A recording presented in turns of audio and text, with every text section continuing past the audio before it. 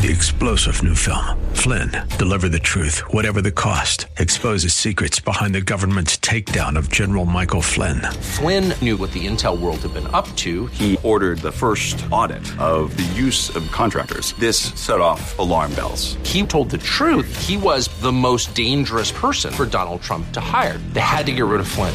Flynn, Deliver the Truth, Whatever the Cost. Available now. Watch it today. Go to salemnow.com. salemnow.com. This is the Dave Elswick Show, and I am Robert Steinbuck, filling in for Dave today. We've got a whole full agenda of items to talk about. Sitting next to me is sidekick Chris Corbett, the Ed McMahon to this poor imitation of a Johnny Carson. I appreciate that. You resemble that remark, don't you? Yes. Chris, you know what I want to talk to you first about is there's an article in The Atlantic. Now, just bear in mind, this is one of those left-leaning publications. Unfortunately, most of them are. And it talks about Sandra Day O'Connor, former justice on the U.S. Supreme Court, and how she, according to the article, struggled with being the deciding vote in a famous case that upheld affirmative action. Now, remember what affirmative action is, and remember what affirmative action is supposed to be. Those are two different things, by the way. Affirmative action is large, significant adjustments to the applications in, amongst other contexts, admissions for minority students. So, in effect, it becomes dispositive, meaning, in effect, if you're a minority with a certain score profile, you're overwhelmingly likely to get in, while the same score profile overwhelmingly likely would mean that a white person would not get in. Now, notice my language, overwhelmingly likely in both circumstances. Why do I say that? Because the leftists will lie to you. Now, we know that as a general proposition, the leftists will lie to you.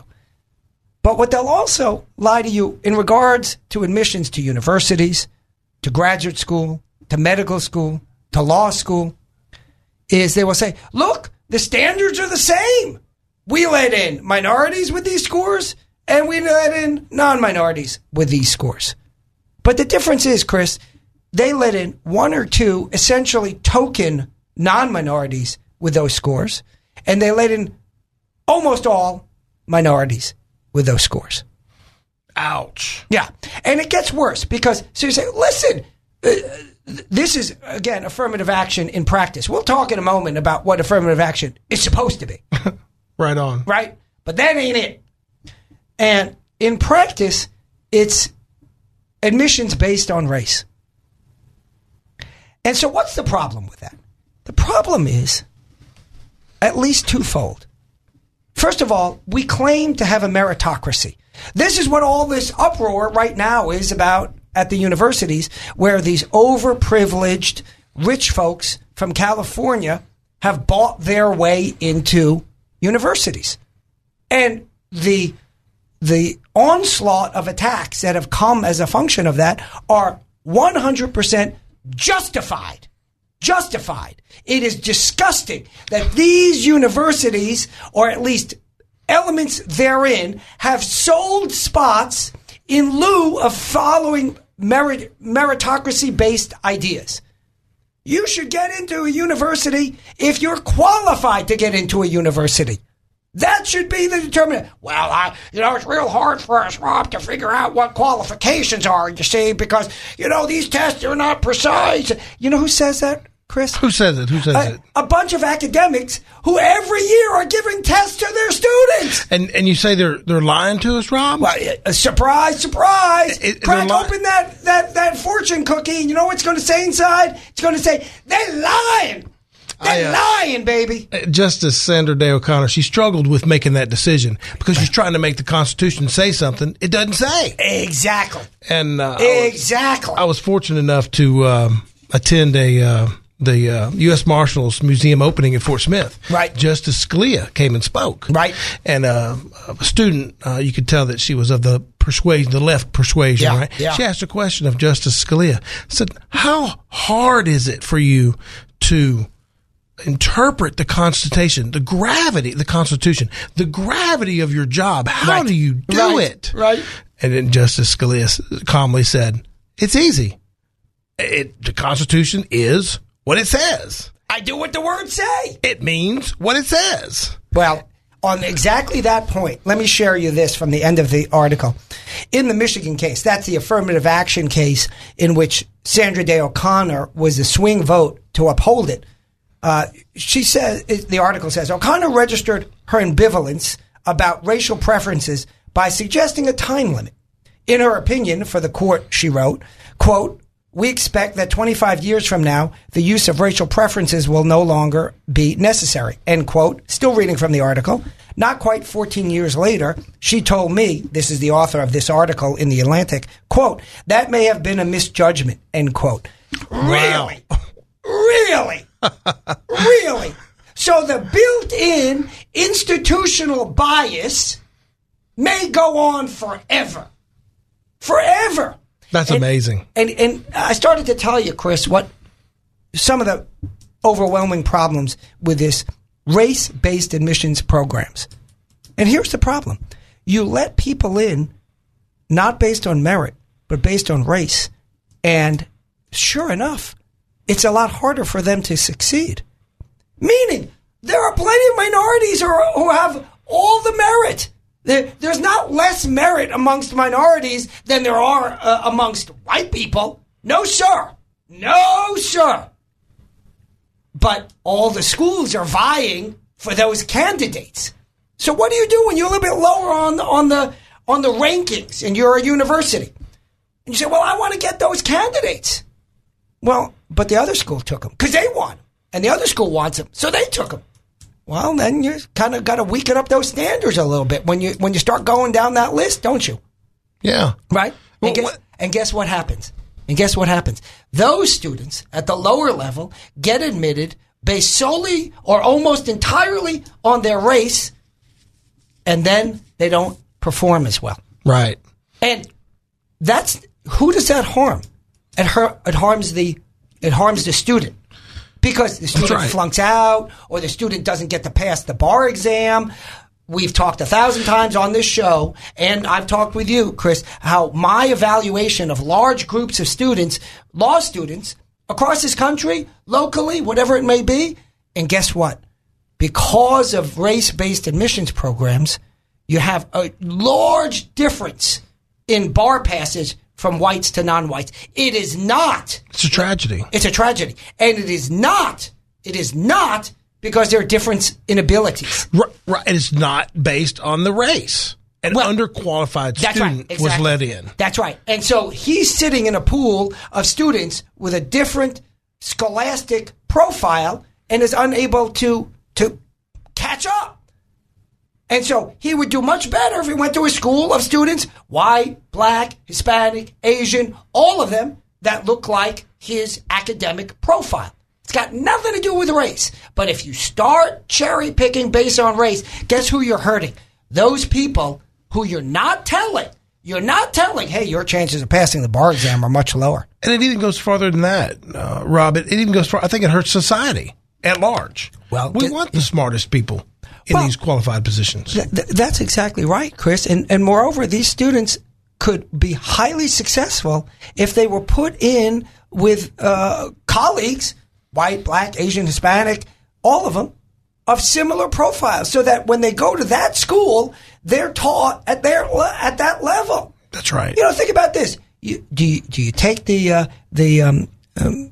10-year-old and have him run or play football with the pros? No, he'll get creamed, right? Yeah. But if he plays in the Pee Wee League, he'll do okay. That's right. And then to take your point even further than that, could this lead down to a breakdown of society? Potentially. I think you could make that argument. Well, you raise a good point, because now we're pitching people against each other. Right. And it's not a good idea. And here you see it. This is the quote that I just read about what O'Connor said. O'Connor now says, oh, well, maybe it goes on forever. Maybe it goes on forever. The whole premise behind affirmative action was to clean up the disparities that had existed. That's right. Well, when you clean something up, it's supposed to be clean. Like it just doesn't go on forever and ever and ever and ever and ever. Wait, and ever and a little more and ever. And they would argue that, well, it's not totally based on race alone. It's just one factor of many factors they looked at. Yeah, we call that holistic admissions. Yeah. The problem is how we can run the regression analysis. All of a sudden, the left doesn't understand basic math. What are you talking? Are you talking about facts? Yeah, facts. Facts. We're not going to let facts get in the way. No, it's holistic. It's touchy-feely. Right?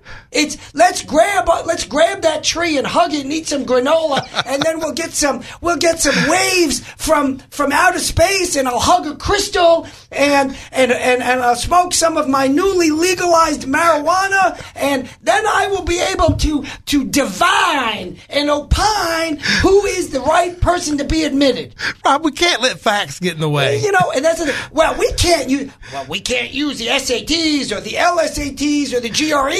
Those tests, we don't think tests are accurate. Wait, are you a professor? Oh, yeah, I'm a professor. I'm telling you, those tests are not accurate. Do you give an exam in your class? Oh, well, I do that, sure. Well, why is that exam accurate? Well, because I wrote it.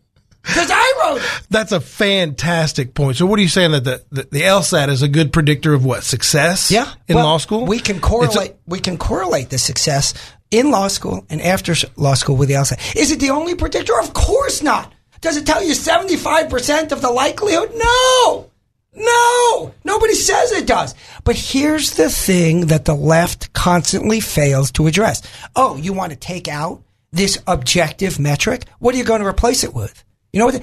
Scratch and sniff. They replace it with scratch and sniff. They pick up the application, they scratch the paper, and if they smell roses, you get in. And if they smell shinola, you ain't getting in. That's it. Scratch and sniff admissions is what the left wants. We could add that as a factor. That's right. Part of the holistic analysis. Yes. Scratch and sniff. And that's what's going on. You read some of these articles about this awful, disgusting buy-offs by these rich, by the way, leftists. I guarantee you, not a one of them was a conservative. Right? What's her name? Macy's wife, Bill Macy's actress wife. Do you remember her name, Zach?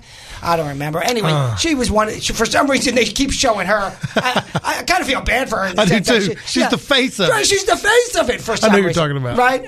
She was on the Desperate Housewives show, whatever that was called. So she's one, and then the other one from the Full House revamp. She's the other face of it. These folks, tell me these people are conservative. Oh, my nonsense. Gosh, no. So the leftists, well, look. And they're lying to you. You even say that, they got in because of their grades. Oh, the grades. Or they were on these sports teams. Oh, yeah. I don't think we should be considering sports as well, by the way. Why is sports a factor? The only argument I can think for sports being a factor is if someone does sports, then it takes up a lot of time. So maybe we say, well, if you want to balance that, because I equally would say, look, if the kid grew up in a poor household, single mother, whatever the storyline may be, and he had to work, well, that impacts grades too, and it reflects the fact that the student may have a greater potential because he was pulled away partially from the academic issues. So I think you can make that argument about sports, about poverty, about various things, and I think it might be legitimate to consider that. But I think we overweigh sports as well. Yeah, that's right. That argument goes far into, are we an educational institution or are we a sports manufacturing? Right, exactly. We sports team? What are we? Right. Let's think about that. It comes down to that. Money. Exactly. Let's think about that. We're going to go to break and we'll come back. This is the Dave Elswick Show. I am filling in for Dave. I am Robert Steinbuck, and I'm with my co-host, Chris Corbett. Chris, we're talking about admissions based on race. And we're talking about affirmative action. And notice that I distinguish those two things. Here's what affirmative action is supposed to be. Affirmative action is supposed to be where you have minority applicants who, as a group, in general, not everyone, but in general, have suffered economically, socially, as a consequence of the history of this nation. And so when you have two candidates apply, and one is a minority and one is a non-minority, the notion of affirmative action is we put our thumb slightly on the scale if those two candidates are identical otherwise, and say, look, let's try to factor in the indeterminacy. Yes, I'm for using grades. Yes, I'm for using SAT exams. But I'm not saying that that's the be-all and end-all. It doesn't tell you 100% of everything. Of course, with human behavior, you can never predict 100%. So the notion of affirmative action simply is, if you get two identical candidates and one's a minority, put that in your mind. Consider that. And if they're equal, you put your thumb a little bit on the scale to say, you know what, let's give a slight bump up, because statistically, there is a good chance that minority has either suffered socially or economically or some other way as a function of the negative history that is 100% true, that negative history, that we've had this negative history. Right. And if you strip all of that away, you strip all of the gray area away, and if they're completely equal, then you're making your choice based on race, how's that not? Well, but the notion is that at that point, that's a fair balance. That right on that razor's edge, that's a fair balance. You say, look, there's so many unknowns in this world that we're going to do that. So race is not a majority of this. There it is. It's a slight. There it is. Every once in a while, Chris Corbett finds that golden nugget hidden in the woods, and this is just another example thereof. And the justices struggled with it as that's right. Their 5-4 decision. That's exactly right. But instead, let me tell you what the leftists do. They put the minorities in one pile, they put the non-minorities in another pile, and effectively, by the way, that's not literally. They do that. I say this kind of as a description conceptually. And they apply different standards. Is that what we want, though, going forward? Of course not. Do we want of course not. something based on race, right, and that's or based on sex? Affirmative. You're right. It's not only race, by the way. And that's the problem. Affirmative action has been perverted. Affirmative action has become race-based or sex-based, less so in the latter, admissions. It has never been designed to do that. Well, I think there's a lawsuit against Harvard. I think that's it is right. That's basically a group of Asians are suing because they're not being let in because of race. That's right. Because it's a very interesting case. Hey, guess what happens when you let one group in with advantages not based on merit? Someone else ain't getting in. That's exactly right. It's called math, baby. And if there's 100 seats and you take away 5 of them, there are 5 fewer seats. It's that simple. If you take away 10 of them, there are 10 fewer seats. If you take away 20, etc., etc. And guess what? Asians outperform every other group on these numbers. I think it's a fact. That's called math. Right. That doesn't help me. You'll be, well, Rob, you grew up with white privilege, you see. We'll talk about my white privilege when my father, lived literally under Nazi occupation. We'll get to that. White privilege. In my blue-collar neighborhood that I grew in. White privilege! That's what I grew up, white privilege! They scream at me. So, well, you couldn't understand. Well, guess what? The Asians didn't grow up with white privilege. Oh, well, maybe it's Asian privilege. What was that movie? Rich Asian Kids or something like that? I didn't see it. It's supposed to be funny. Oh, yeah, Asian. Everybody's got a privilege, apparently. It's too much. So this lawsuit, the Asian students have much higher scores. We're not talking about the minorities. We're talking about everyone. They got higher scores than minorities. They got higher scores than whites. They break it down all That's the groups. exactly right. Then everybody. And guess what? By coincidence, they get in somehow roughly equivalent to their percentage in the population. Why? Why can't that group overperform? Explain that to me, Chris. I want you to think about this, because in a few seconds we're going to go to break, and I want you and the audience to think about this. Why are we presuming that every group performs in every context identically. It's nonsense. It's utter nonsense. But this is, see, the left doesn't like facts. Why facts? I'm going to give you some facts and some commercials now. This is Rob Steinbuck filling in for Dave. We are talking right now about academic institutions. We're talking about the scandal that has gone on where these overprivileged leftists bought their way into mediocre universities, no less, for their entitled children. We're talking about how race-based admissions is a distortion, a perversion that harms those it is intended to help largely. And then I was moving on, and Chris, I told you before the break, I want to talk to you about this racist notion of white privilege. It's a racist notion. They tell you, you can't know, you can't say, you can't do because you're white. And if you're white, you're privileged. Let's talk about the privilege that I grew up with. Let's talk about the fact my parents are immigrants to this country. Legal, by the way. We might be talking about some illegal immigration later. They were legal immigrants. And they came to this country with $50 in their pockets. My father lived under Nazi occupation and then luckily escaped that and lived under Stalinist rule in the Soviet Union. After World War II, I've told this story many times on Dave's show, after World War II, he and his family, those that survived, immediate family, fled to Germany of all places because, as he tells it, that's where the Americans were. He then went on to Israel shortly before it was a state recognized by the UN. And then later on, he and my mother met, and then they came to the States. With their bags of money and silver spoons? Yeah. Exactly. Exactly.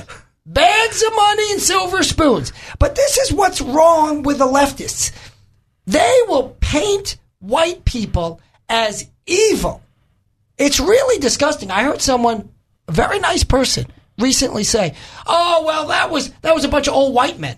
I said, "Excuse me? I'm an old white man. I'm an old white man. What's wrong with oh, well," and then you should have seen, this person should have been like in the Tour de France, they were backpedaling so quickly. I've never seen such a move.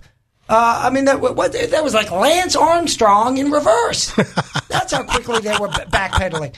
Oh, well, what I meant by that, let me tell you what you meant by that. You've been indoctrinated by a bunch of leftists who have actually taught you that racism against whites is permissible. Well, and they would feel that it's okay to say that. That's it. And no one's ever checked them on it. Nobody checks them on it. You know what they need a check like you get in hockey. That's the kind of check that they need. Right into the walls.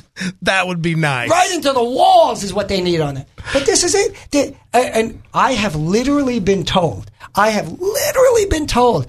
oh, well, there's no such thing as racism against white people. Because that's not what the word means. Because this is the leftist redefinition of language. You take meaning out of words. Well, it can't exist because we told you there's no word for it. There's no word for that. It don't exist. Well, these are smart people, Rob. They're smart. Yeah. But they've got an agenda. Of course. That's all they have. And they're lying about their agenda. That's all they have. Well, and then it rolls into this very concept that you raised during the break, Chris. Right? And this concept is the genetic lottery. I didn't win a lottery. I wasn't born yet. There was no lot, and then maybe your parents my parents won the lottery. Their genes mixed with each other. Rob, we've got to equal the playing field. You won a genetic lottery. Oh yeah, okay. So there's this short story written by this famous author Kurt Vonnegut, and the short story is called Harrison Bergeron, and you can look it up online. Harrison Bergeron. It's available online.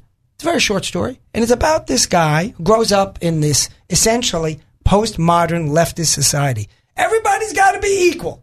It ain't fair that you're taller or you're smarter or you're better looking or you're stronger. And so if you're strong, you got to carry around bags of sand. And if you're smart, you got to wear headphones with buzzers going off. It's all got to be equal. You know, hey, Tom Brady. Who's Tom Brady? You know, the quarterback. Yeah, who's he married to? What's that supermodel? Giselle. You know she's something else when she's got one name. Hot. She's got one name. Giselle. Giselle. That's it. Giselle. Now, here's the deal. I think Tom Brady has got to wear a pig mask. And then I've got to have a stoop to stand on, because this guy's probably half a foot taller than I am, right? And then he wears a pig mask, and I get to look with my ugly mug at Giselle, and Giselle picks me, because it ain't fair. It ain't fair that Tom Brady is good looking and smart and athletic and talented. It ain't right. And we gotta screen that out of him. Gotta make this equal. Yeah, how do I make that equal? Giselle ain't knocking on my door. There she is. She showed up. Giselle is here. Hold on, folks. Giselle is at the door. We should all date Giselle, good-looking models, right? We all need a Giselle. It ain't fair, Chris. It ain't right. And we all need to go to an Ivy League school.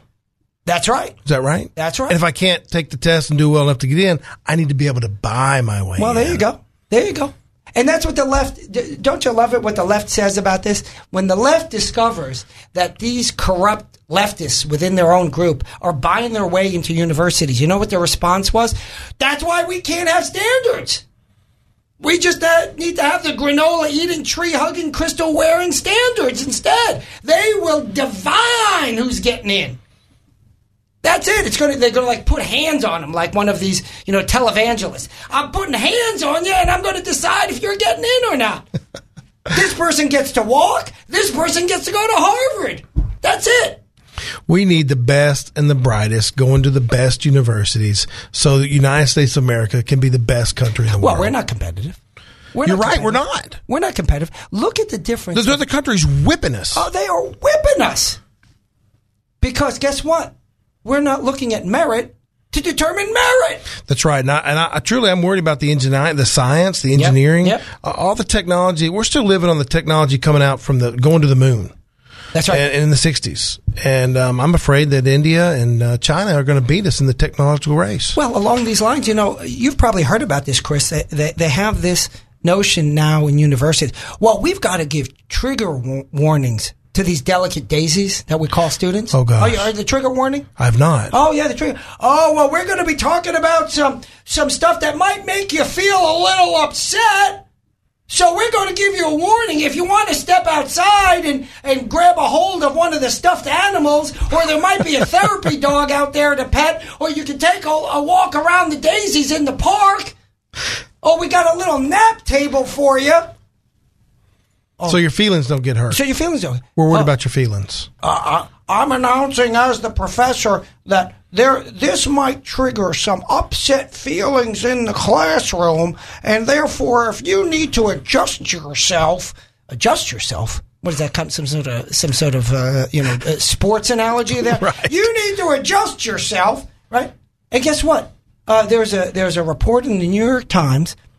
I'm quoting: trigger warnings may not do much. Early studies suggest. You think? Hey, here's a cream-filled donut. Feel better. Donut. My goodness. I mean, you know what my trigger warning would be? I don't give trigger warnings in law school, but if I were to give trigger warnings in law school, I would say to the students, you're in law school. That's your trigger warning. There you go. There it is. There it is. Suck it up.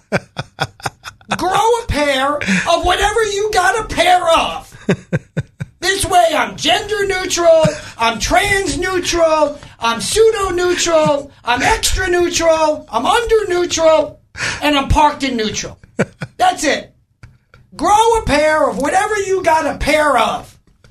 I am sick and tired of this namby-pamby, let's all worry about. This is the real world, Chris.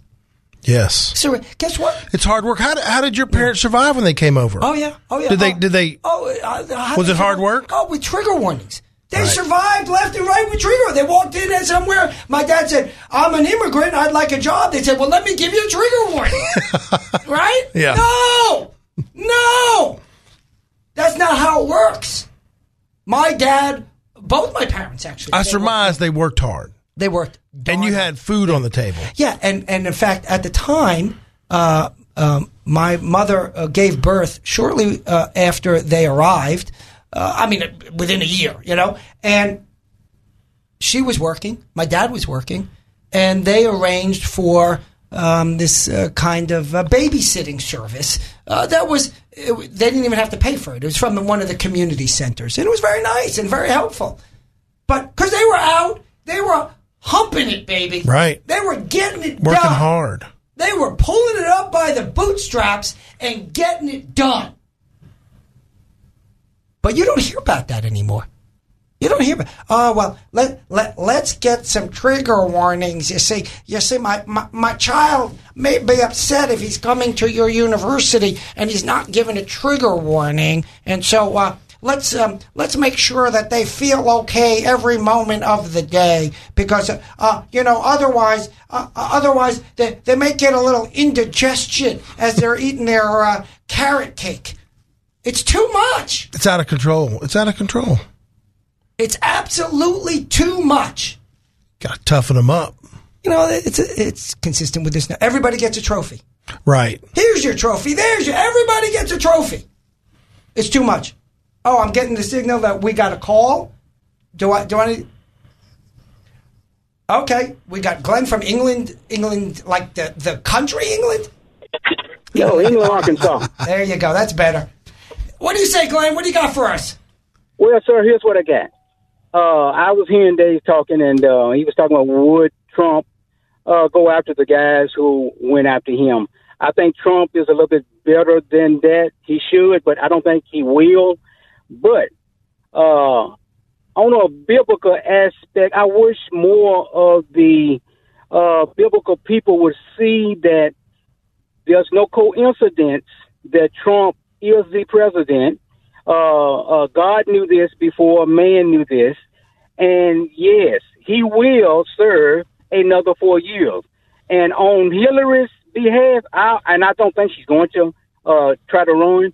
But if she did, I'm going to tell you, man, those emails that she deleted and either destroyed, guess what? There's somebody who has them. And I promise you, if she do try, if she thinks she was embarrassed in 2016, oh, man, just wait if she tried again. Thank you, sir. Thank you, sir. Thank you for calling in, Glenn. That's a great comment. I want to home in on one aspect, the important part, I think, of Glenn's comment. Glenn says, I think Trump's going to win the next election.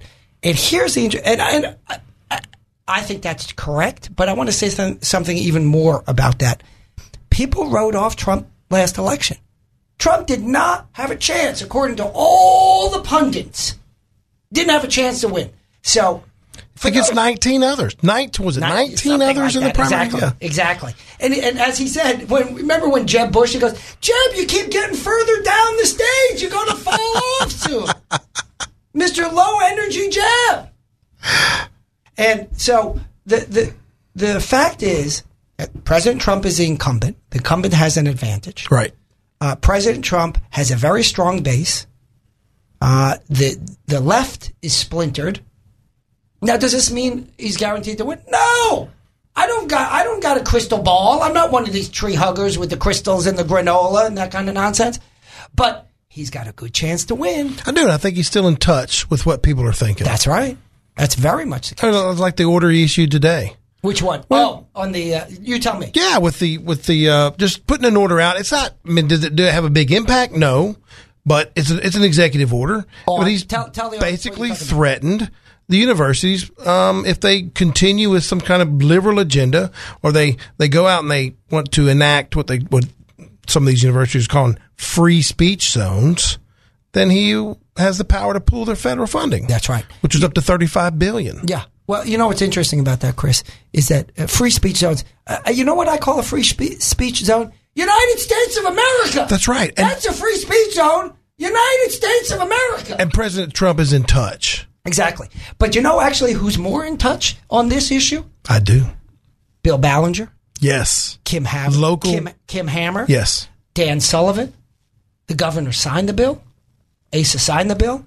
It got an overwhelming vote in the Senate. Right. It got an overwhelming vote in the House. What bill are you talking about? Oh, we're talking about the elimination of free speech zones. That's the Dave Elswick free speech bill. You think I'm pumping up Dave? I don't need to pump up Dave. This is 100% true. Let me tell you what happened. Let me tell you and the audience what happened. Dave, on the air, said to me, Rob, I was contacted or I read about this legislator in Wisconsin. It's either Wisconsin or Minnesota. I always mess up the two. And they're trying to pass this bill on to eliminate these free speech zones, which is the leftist agenda of preventing conservatives from slow down freely. just a bit. What do you mean, a free speech zone? That sounds fantastic. Oh, yeah. It's a nickel's worth of land on the public university, which between 2 and 2:15 a.m., you're allowed to air your views. That's what a free speech zone is. So the university some administrators get together and they say, we're going to give you a free speech zone. Yeah, exactly. By the physical plant. We're going to give it. Yeah. We're going to give it. Yeah. It's bonkers. You know what? It's so bonkers, I'm going to need to take a break and calm down, and we'll come back and we'll continue this conversation. This is Rob Steinbuck filling in for Dave. I am with my co-host for the day, Chris Corbett. We're talking about Trump's signature of the executive order protecting free speech on campuses and doing away with these so-called free speech zones. And as Chris aptly pointed out before the break, they're so-called because they're the exact opposite, right? This is what the left does with language. They say one thing to mean exactly the opposite. Free speech zone means everywhere else is not a free speech zone. That's exactly right, Rob. Everywhere else, you can't talk. No. You can't talk. You might offend the sensibility of a delicate daisy. You got to give that person a trigger warning. Or you got to tell this person, oh, well, that's not inclusive enough. That was when this bill in Arkansas came out. We passed it before President Trump had it as an executive order. Bob Ballinger, I told you, Kim Hammer, Dan Sullivan, the governor. Listen, you and these fine elected officials here in Arkansas, you're ahead of the game. Oh, we're absolutely ahead of it. I think y'all knew President Trump was coming out with this executive order. Well, he called me. No, I'm just teasing. He didn't call me. But it's absolutely true. This is the thing. Arkansas has the opportunity to be on the leading edge of conservative issues. They did a great job on this free speech on campus bill. They're doing a very strong job on issues of life.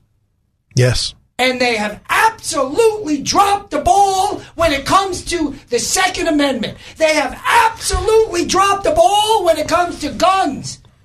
Where is this legislature? I don't know.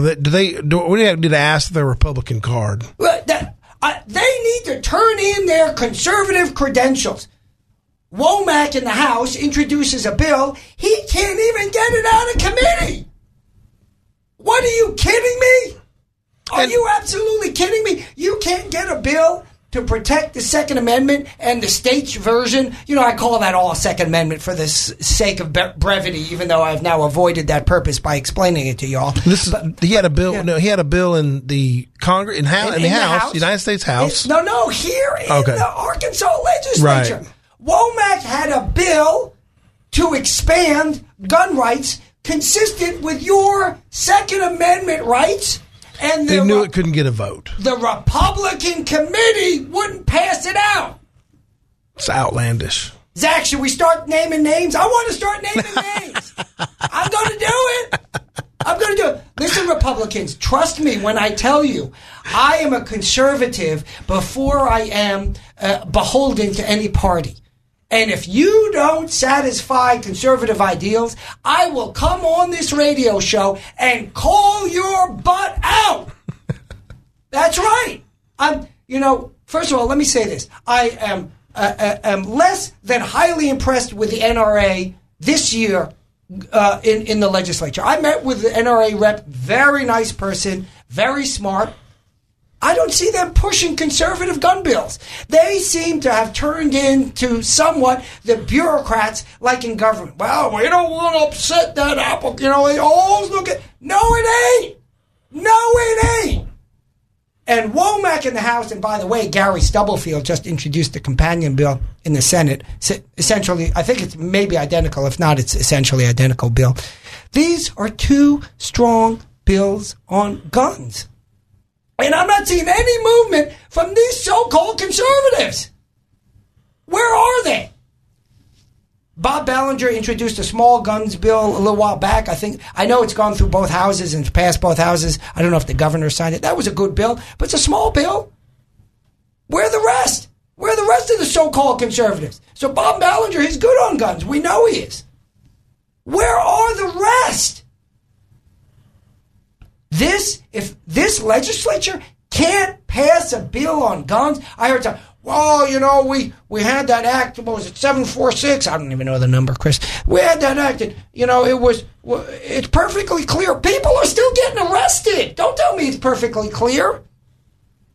It's too much. You know what, Zach, I need to calm down again. Go get me some Valium and give me a commercial break. This is Robert Steinbuch filling in for Dave. I'm here with Chris Corbett. We're talking about guns. We're talking about how, frankly, this legislature, which I support, which I've been down helping folks in this legislature nearly the entire session, conservative folks, pursuing conservative bills. We've had some successes. We've had some non-successes. That's okay. Not every bill that I'm working on is going to pass. But what I cannot abide, what I cannot understand, what is really intolerable is we've elected a bunch of conservatives and they can't pass a guns bill. We cannot get guns enacted in this legislature, Chris. It's out of control. It's crazy. It's crazy. Too many of these politicians are becoming concerned with their own reelection, and they're not concerned with the interests of the people of the state of Arkansas, and they're not concerned about the Constitution of the state of Arkansas and of the United States. We are guaranteed the right to bear arms. You don't like it? Change the Constitution. That's right. You don't like it? Write an amendment. You don't like it? Move to Canada. I don't care which option you choose. You can stay, you can go, but the law is simple. In this country, we've got a right to bear arms. And those right. are not the things hanging off my shoulders. And these mealy-mouthed, so-called Republicans are not willing to get it done. You know, you've heard me and Jan Morgan get into a little bit of a debate on the radio before. I met her. I like her well enough. She seems perfectly nice, but we don't agree on a lot of things. Why do I bring this up? Because what I'm about to say is going to shock you. I think Jan Morgan and I, on this issue alone, mind you, I'm not trying to extend it, agree more than I agree with the mealy-mouthed politicians who are unwilling to get it done. Jan, on this one, you're right.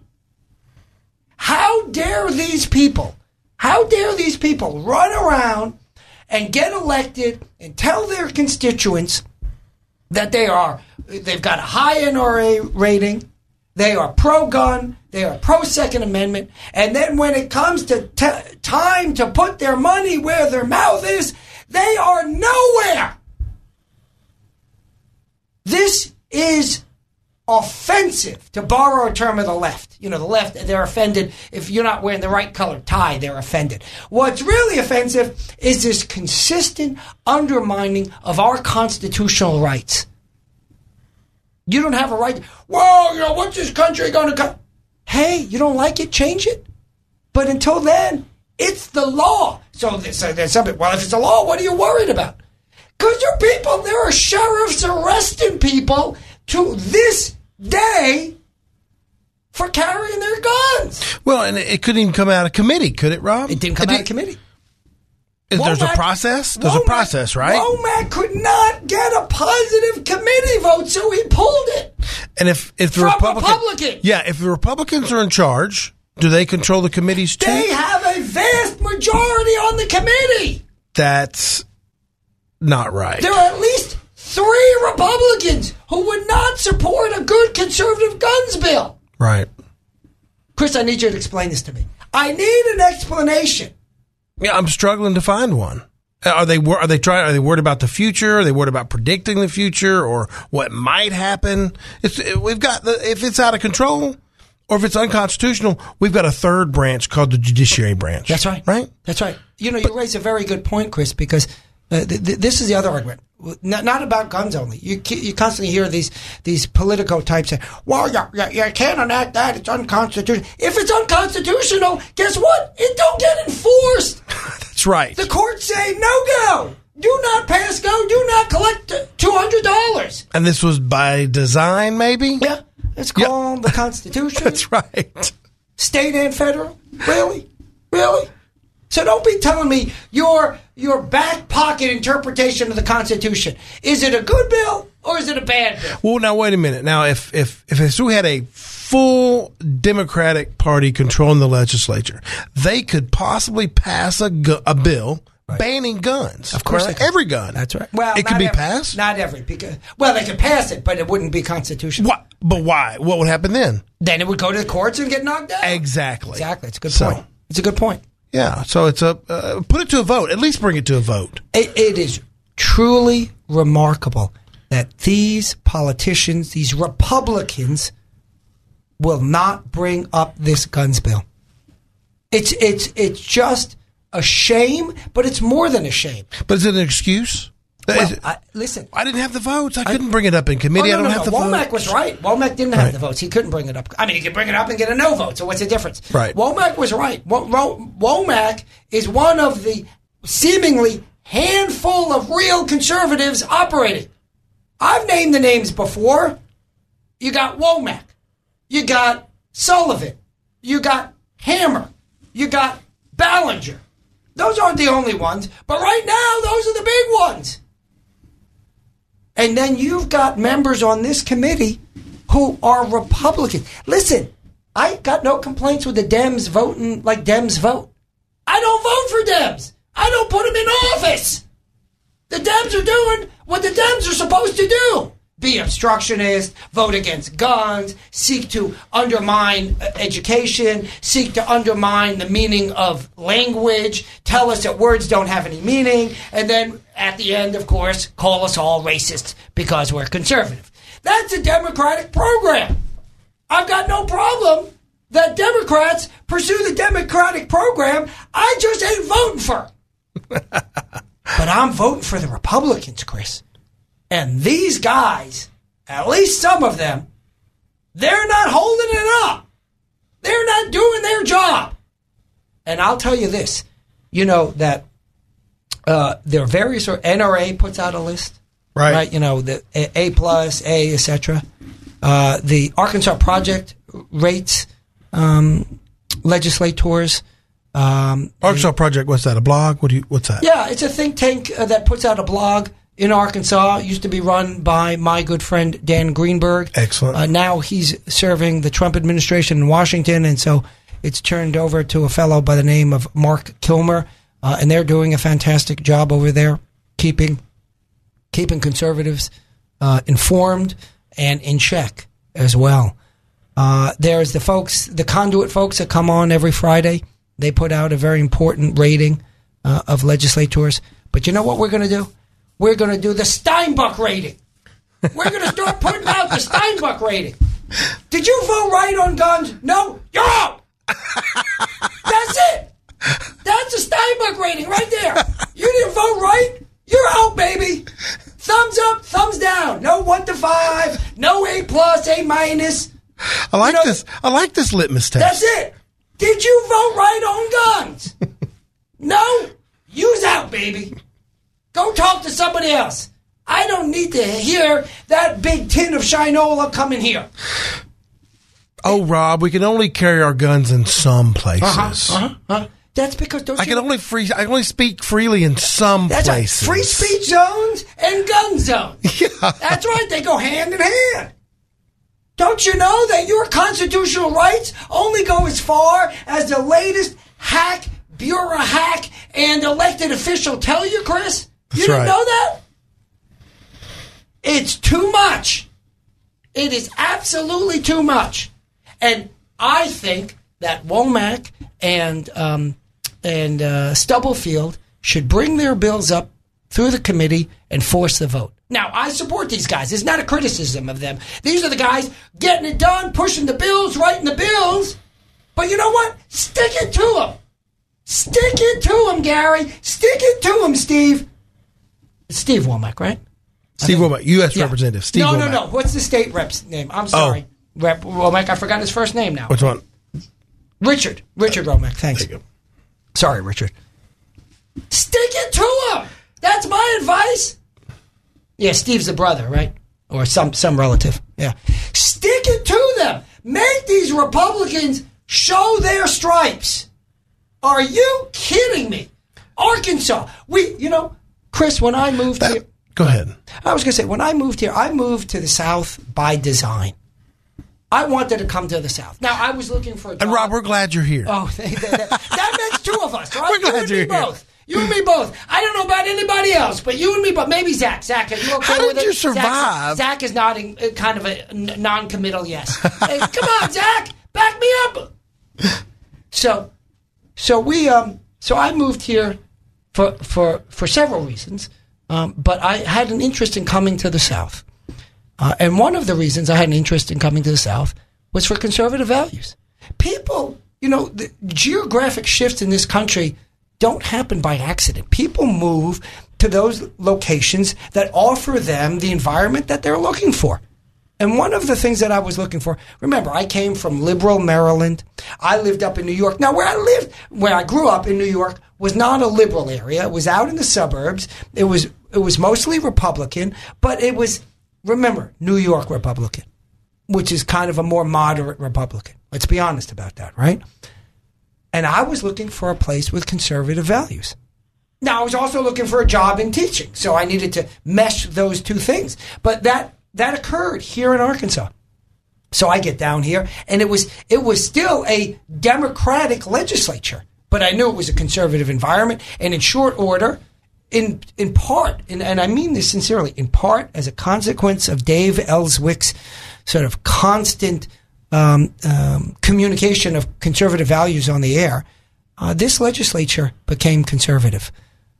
It's not only that. I'm not trying to suggest that he was the single-handed. I mean, this was a movement, right? We saw how these holdover Democratic states, and that's a holdover from the Civil War, because remember, the Republicans were fighting for the North. And so the Democrats sort of filled in that gap for the South. And finally, the state went Republican. And I said, wow, that's fantastic. This is entirely consistent with my preferences. And I see a lot of good conservative issues being pushed, some good conservative bills getting passed. And then we run up into the snowplow. The snowplow that are the guns bills. And we cannot get it done. I have no explanation for this other than political cover. The politicians don't want to get it done. They're telling their constituencies one thing, and they're doing another thing in the legislature. And that's it. We're starting today. What's today's date? Let me pull up. March 22nd was the birth of the Steinbuch Report. I like it. But the Steinbuch Report's real easy. Did you vote right on guns? You get a thumbs up. You vote wrong on guns? Out you go, baby. Out you go. There might be an analogy here, Rob. I was sitting here listening to you. That you got the right to free speech. That's right. Constitutional Amendment number 1. That's right. Let's go through some numbers. Yeah. The right to bear arms. The left don't like numbers. Go. Yeah. The right to bear arms. The right to bear arms. What number is that? Number 2. There you go. And there you go. Wait, free speech zone, gun free zone. Lots of zones. What the- Lots of government bureaucrat zoning you out of your rights. Are these They zone you. limitations? Free speech. It should be no speech zone, right? That's what the That's lefties- next? Is that next? Well, that's what it was. Yeah. So-called free speech zone was the left manipulation of language to tell you in reality it was a no speech zone. So leftists at leftist universities are telling you that you can't speak, violation of Constitutional Amendment number 1. And it was titled Free Speech. Of course Zone. it was, because they make up the language. Free speech means no speech. No speech means free speech, right? And then the left says, guess what? Gun-free zones. Guns. Hey, Yes. Chris, don't you know? If you say that the zone is gun-free, nobody can bring a gun in there. Nothing bad can happen, right? Like in Parkland, Wrong. right? Like in New Jersey, like in Connecticut, right? Shall we go through the list of places that were gun-free zones? Awful. That were only, what were they not? Free of guns. With that, we'll take a break. This is Rob Steinbuck filling in for Dave. We're talking about a relatively uncontroversial topic, right, Chris? Guns. Guns. Number two. Number 2. Constitutional Amendment number 2. You think they rank those in importance? Absolutely. Really? There's evidence to support that. I think it's you're not right. an accident that the Federalist Papers may have gone into that. That's right. No, it's no accident that in the U.S. Constitution that the First Amendment is the one about free speech and the Second Amendment is about guns. And Paul Calvert, the regular guest on Dave's show, has given us a call in. Let's go to Paul. Paul, how are you? I am good. Hey, I heard y'all talking about the Richard Womack's gun bill. Right. His anti-gun free zone bill. Basically, he's trying to eliminate some of these killing zones. That's right. That's exactly And right. So what I understand is that on the committee, I think it may be almost 75% Republican on that committee, but he couldn't even get 10. It's amazing. It's really, how is that possible, Paul? Well, I think it's because we got Republicans that are, they're anti-Second Amendment, and some who are just kind of, they believe in guns, but they believe in gun rights, but and so they've got some ideas that, well, we shouldn't trust the general public to have guns in certain places, or in some cases, they don't even think we should trust people with concealed carry permits to have guns in normal public places. Isn't that a leftist view? How is that different than the leftists? I don't know how it's different. So anyway, from what I understand, there were I think it was about 4 or 5 Republicans on that committee. I think that the chairman of the committee, Representative Dalby, from what I understand, I think from what I hear, she was opposed to the bill, and then Doug House was also had some misgivings about it, and Spencer Hawks as well. I don't know what all of their issues were specifically. Spencer Hawk, he's my rep from Conway. He's a first term, isn't he? Yeah, his first term. His first term. So I don't know what his reservations were about it, but from what I hear, he had some last minute concerns about it, so he wasn't able to vote for it. You mean he was Democrat? Well, he's a registered Republican. Oh, that's his party, but he had, for whatever reason, wasn't able to support it, and I think it'd be good to give these people a call and ask them what can be done if the bill needs to be amended some, or Chris, he's what your can be done to representative. make it. I'm stunned. I didn't know. Get on the horn, Chris. You're You're sitting here in the studio instead of getting on the horn to your state rep. Get it done, Mr. Hawk. Get it done, Paul. So anyway, ahead, Paul. at least that's the rumors I've heard is those 3, and I think there's probably a couple others that maybe had some misgivings about it. But I think maybe the bill can be changed a little bit to help with that. But we also need to realize that these representatives are getting just hordes and hordes of calls, more than likely, from Moms Demand Action type crowd. Right, but they signed up for that, though, right? Yeah, they did. And guess also, what? They're getting votes and votes from conservatives. Maybe they should be a little concerned about their actual voting constituency. Yeah, I think that's a good point. And so when Arkansans elect elected 75 Republicans in the House of Representatives. When we came up with that through elections, I think that's somewhat of a mandate to pass some gun rights bills. Absolutely.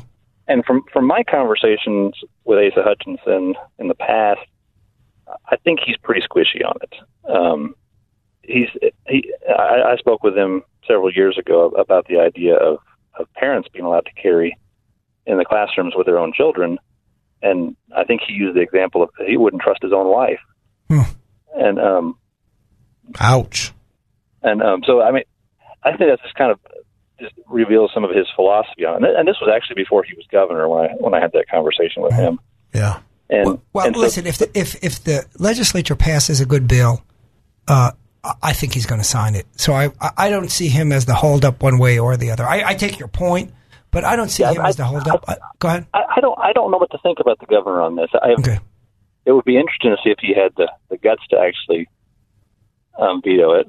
Of course, the thing is, the legislature's got a little bit of guts. It's not hard at all to override the governor's veto. All you need is 51%. No, we can get it done. Paul, we're going to have to go to a hard break. Thanks for calling in. We'll continue this conversation. Take care, my friend. Thanks. This is Rob Steinbuck filling in for Dave. Chris, have you watched TV lately? And, Beto O'Rourke has gotten a lot of attention. And is it just me? I think he looks like that character from the movie Alien and Aliens, right before that monster pokes out of his stomach. He does that herky jerk, the guy, because he's got that sort of alien embryo in his stomach. And he's in the original Alien movie, you may recall, it's what's it, like 30 years old at least. No, it's 40 years old, I think that movie is. Total Recall. And we're not talking Total Recall. We're talking Alien. And the guy's eating with the crew, and all of a sudden he starts jerking. And then he flops down, and they get him up on the table, and then the alien bursts out of his stomach and runs away into hiding. Right before the alien bursts out of his stomach, he's doing this kind of herky-jerky motion, needless to say, because he's got an alien embryo in his stomach. That's Beto O'Rourke! Beto O'Rourke is doing the slow-motion alien. And so I want this guy tested. I want him tested because I think he's got an alien inside of him. Hey, people are loving him, but he's a guy of zero substance. Yeah, What's he going to do? There ain't a lot of there. That's right. But listen, hey, in all seriousness, just to be clear, folks, I don't think he actually has an alien inside of him. But that notwithstanding, look, the Dems are deciding who they're going to pick to lose to Trump. So it's going to take a while to figure that out, and they can all run. I really, it's totally up to them. I'm not a fan of Beto. I'm not a fan of Elizabeth Warren, and I hope not to be a death knell. But I actually think what Amy Klobuchar, I don't agree with her politics overall, but I think she's got a more sort of common sense sensibility than some of the ultra left in the Democratic Party. So I think she's a more, in my mind, viable candidate. But again, I'm not picking the Democratic candidate. Joe Biden is more centrist than many of the others. Although there's talk now that he's going to try to pick a lefty for the vice president early on to show his leftist credentials. And also, they were talking about Stacey Abrams, the defeated governor candidate from Georgia, and he would pick her because she's a woman. I don't pick candidates based on their gender, their color. I pick them based on their qualifications, their capabilities.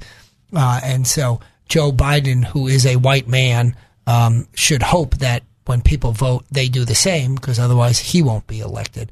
But that's the hypocrisy of the left.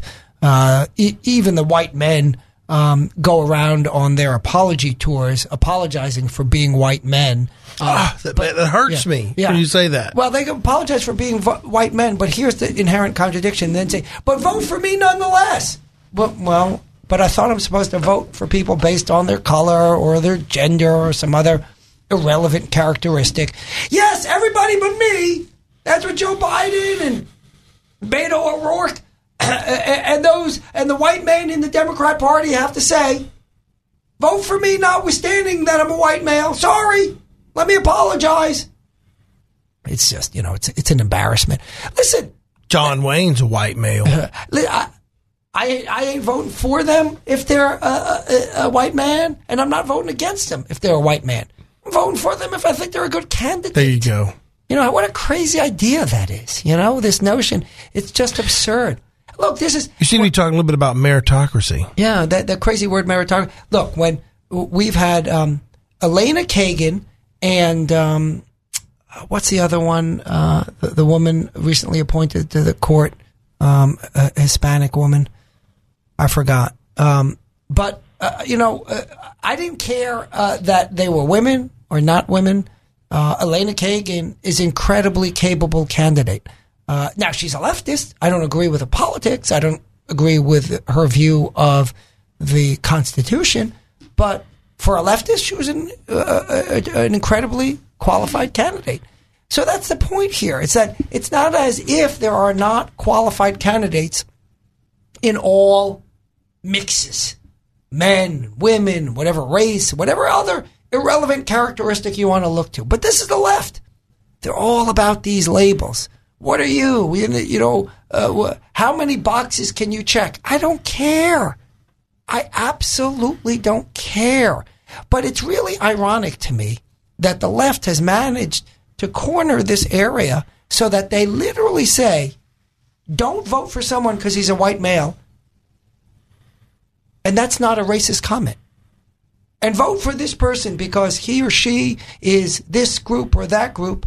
And that's not a racist comment. It's a conditioning. I think it's conditioning.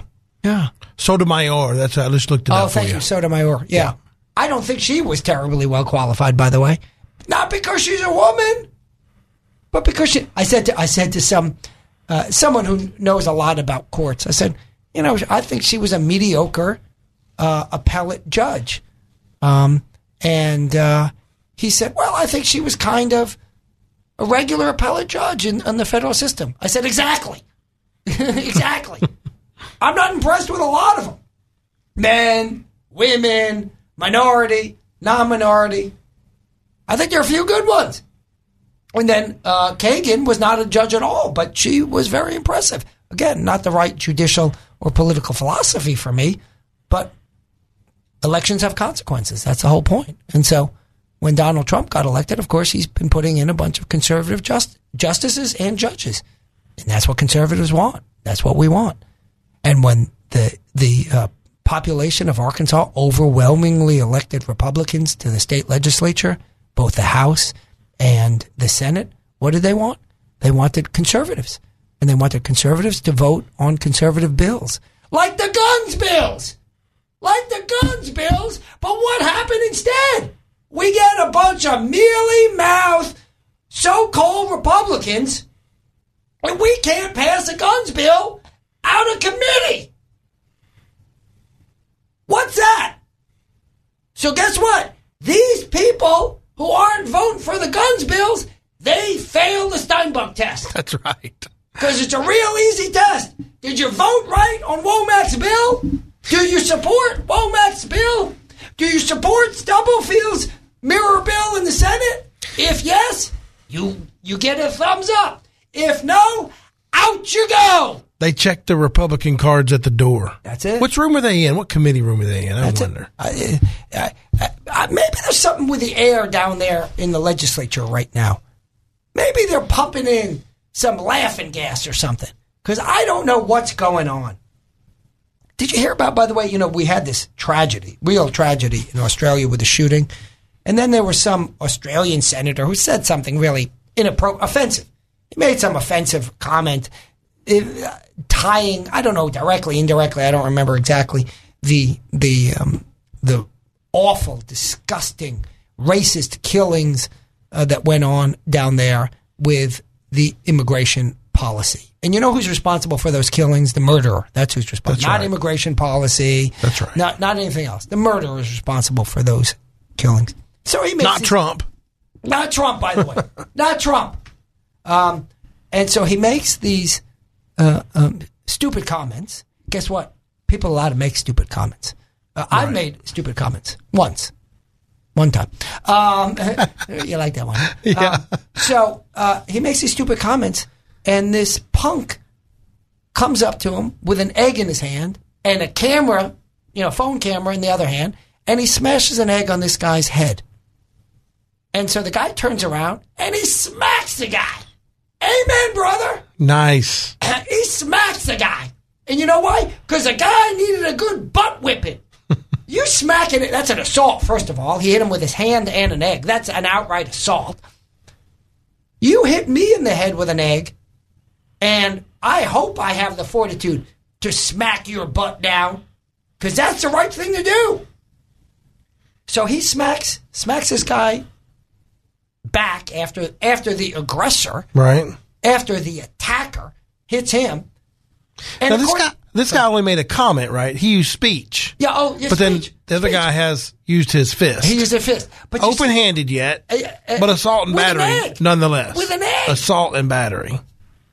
And but you see, the left says, but if it's speech that we don't like, that's an attack. You see, Chris, if you say something that we really don't like, well, that's a verbal attack. That's not protected by the First Amendment, and we can beat you up for that. Is there such thing as a verbal attack? Can you feel an imminent threat of harm from a verbal assault? Yeah. Well, maybe. But it's not. Just to these political comments, stupid as they may have been by this Australian senator, and this guy smacks him in the head with an egg, and in response, this senator, whose comments were stupid, his response was right on the money. Right on the money. Let me tell you, I think he smacked him twice. He should have smacked him 3 times. He actually got pulled away. I think he would have smacked him. Did he? Oh, yeah. I think he would have smacked him 3 times. 3 times the charm, baby. He should have ran. Yeah. That's right. Should have retreated. That's right. Right? We couldn't pass Bob Ballinger's stand your ground law. That's right. That's another guns bill we couldn't pass because of these lefties in the state legislature with an R in front of their name. We're going to come back to that. Put a pin in that one. Yeah, we're going to come back to that. Bob Ballinger can't pass his good do not retreat bill, something like that. Well, now this is what Arkansas is one of the last 2 states that you have to retreat. Is that right? Yeah, you have to retreat. It's really, why do I have to retreat? Explain to me. If I'm standing on public ground and some guy attacks me with deadly physical force and I'm entitled to defend myself, but I can turn around and run away, that I've got to demonstrate that I couldn't run away. That you retreated. That you retreated. Why is that burden on me? Before you defended yourself. Yeah. Why? I thought if I'm on public ground, I'm allowed to be there. But this is like what the lefties told Ashlyn Hogarth on ASU campus. This is private property. Wait, what? ASU? Arkansas State University? Private property. You can't talk you got to go. And you're talking about the Turning Point USA. Yeah, Turning Point came to ASU and they had to stand on their nickel-sized free speech zone between 2 a.m. and 2:15 a.m. That's the only time they get to have free speech. So they're told, you can't stand here. And now, with these retreat laws, you've got to retreat. You can't stand on public land when someone's attacking you. You got to run away. Run away. Run away? Does that sound like a Southern sensibility? Does that sound like an American sensibility? Run away. I'm not saying retreat's always a bad idea. Let me tell you, if I can get away without getting hurt versus being in a gunfight, I think I'd try to do it. But that's a big if, ain't it? It is a big if. And then put that up, juxtapose that next to mandated by the law. Yeah, exactly. No, you don't get to make that decision, Chris. You must retreat. You must retreat. Or be held, for the... you go to jail? Yeah. You go to jail. You shot the guy without retreating. Sorry, no self-defense. Wait, this guy came up against me, threatened me inappropriately with deadly physical force. I defended myself, but did not retreat, and I can't claim self-defense. In the state of Arkansas, that's a problem. That's a huge problem. Yeah. That's a huge problem. But this is what I'm talking about. And this ties into this Australian discussion that I was saying to you. You know what the Prime Minister of Australia said? He said that the senator should be charged for smacking that punk ass who hit him in the head with the egg. I've not seen this article, but that sounds awful. That's the same thing. Blame the victim. Blame the victim. If a guy is coming at you with deadly physical force in Arkansas, run away. Run away, say the leftists. You're not allowed to stand your ground in Arkansas. You're not allowed to stand your ground. Stand your ground. Is the notion of standing your ground, is that not what America is made of? Hey, the Nazis are coming during World War II. Run away. Run away. Right? The communists are coming to take over Eastern Europe. Run away. Run away. The commies go into Grenada. Run away. Run away. When you say it like that, it makes it so easy. Mm-hmm. But the left takes it out of context. Yeah, exactly. They make it sound like stand your ground is a excuse to kill somebody. Exactly. And it's not. You still have to demonstrate that you were defending yourself. That's right. Against deadly physical force. And you were in fear of your life. For your life. By the way, I even repeat the deadly physical force, as opposed to what other kinds of. Yeah. But how about just deadly force, right? But this is the liberals, right? Well, the liberals. Well, then there's deadly word force, right? There's deadly word force. It's a verbal attack. A verbal attack. Deadly word force. It's just deadly force. That's right. I can't stand my ground. Are you kidding me? Kidding me? Let's take a break. We'll come back. This is Rob Steinbuck filling in for Dave. We were talking about, Chris, this Australian senator who was hit with an egg after the terrible killing in New Zealand. I don't know if I made that clear in the last segment that the killing was in New Zealand, which is down there, but obviously a different country. And the Prime Minister of Australia says that the senator should be charged. Wait, what? Wait, outlandish. What?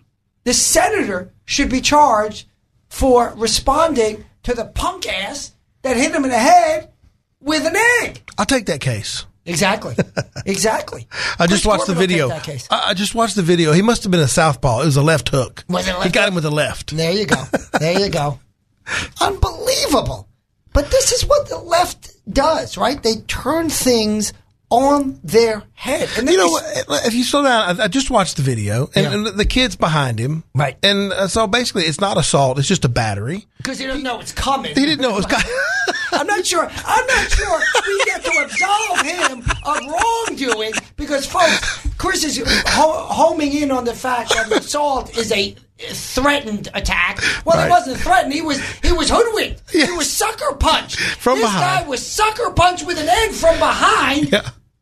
And so it was. Actually, I looked at it. It was a measured response. It wasn't a full-on, close-fisted punch. It was he should have open. socked him right in the nose with all 5 fingers. Let me tell you, that's what he should have done. It was an open-handed slap from the. It was a left. It was a nice, good form. Mm-hmm, It got the 17-year-old across the face. Yeah. Oh, are they going to come after me like they came after Trump?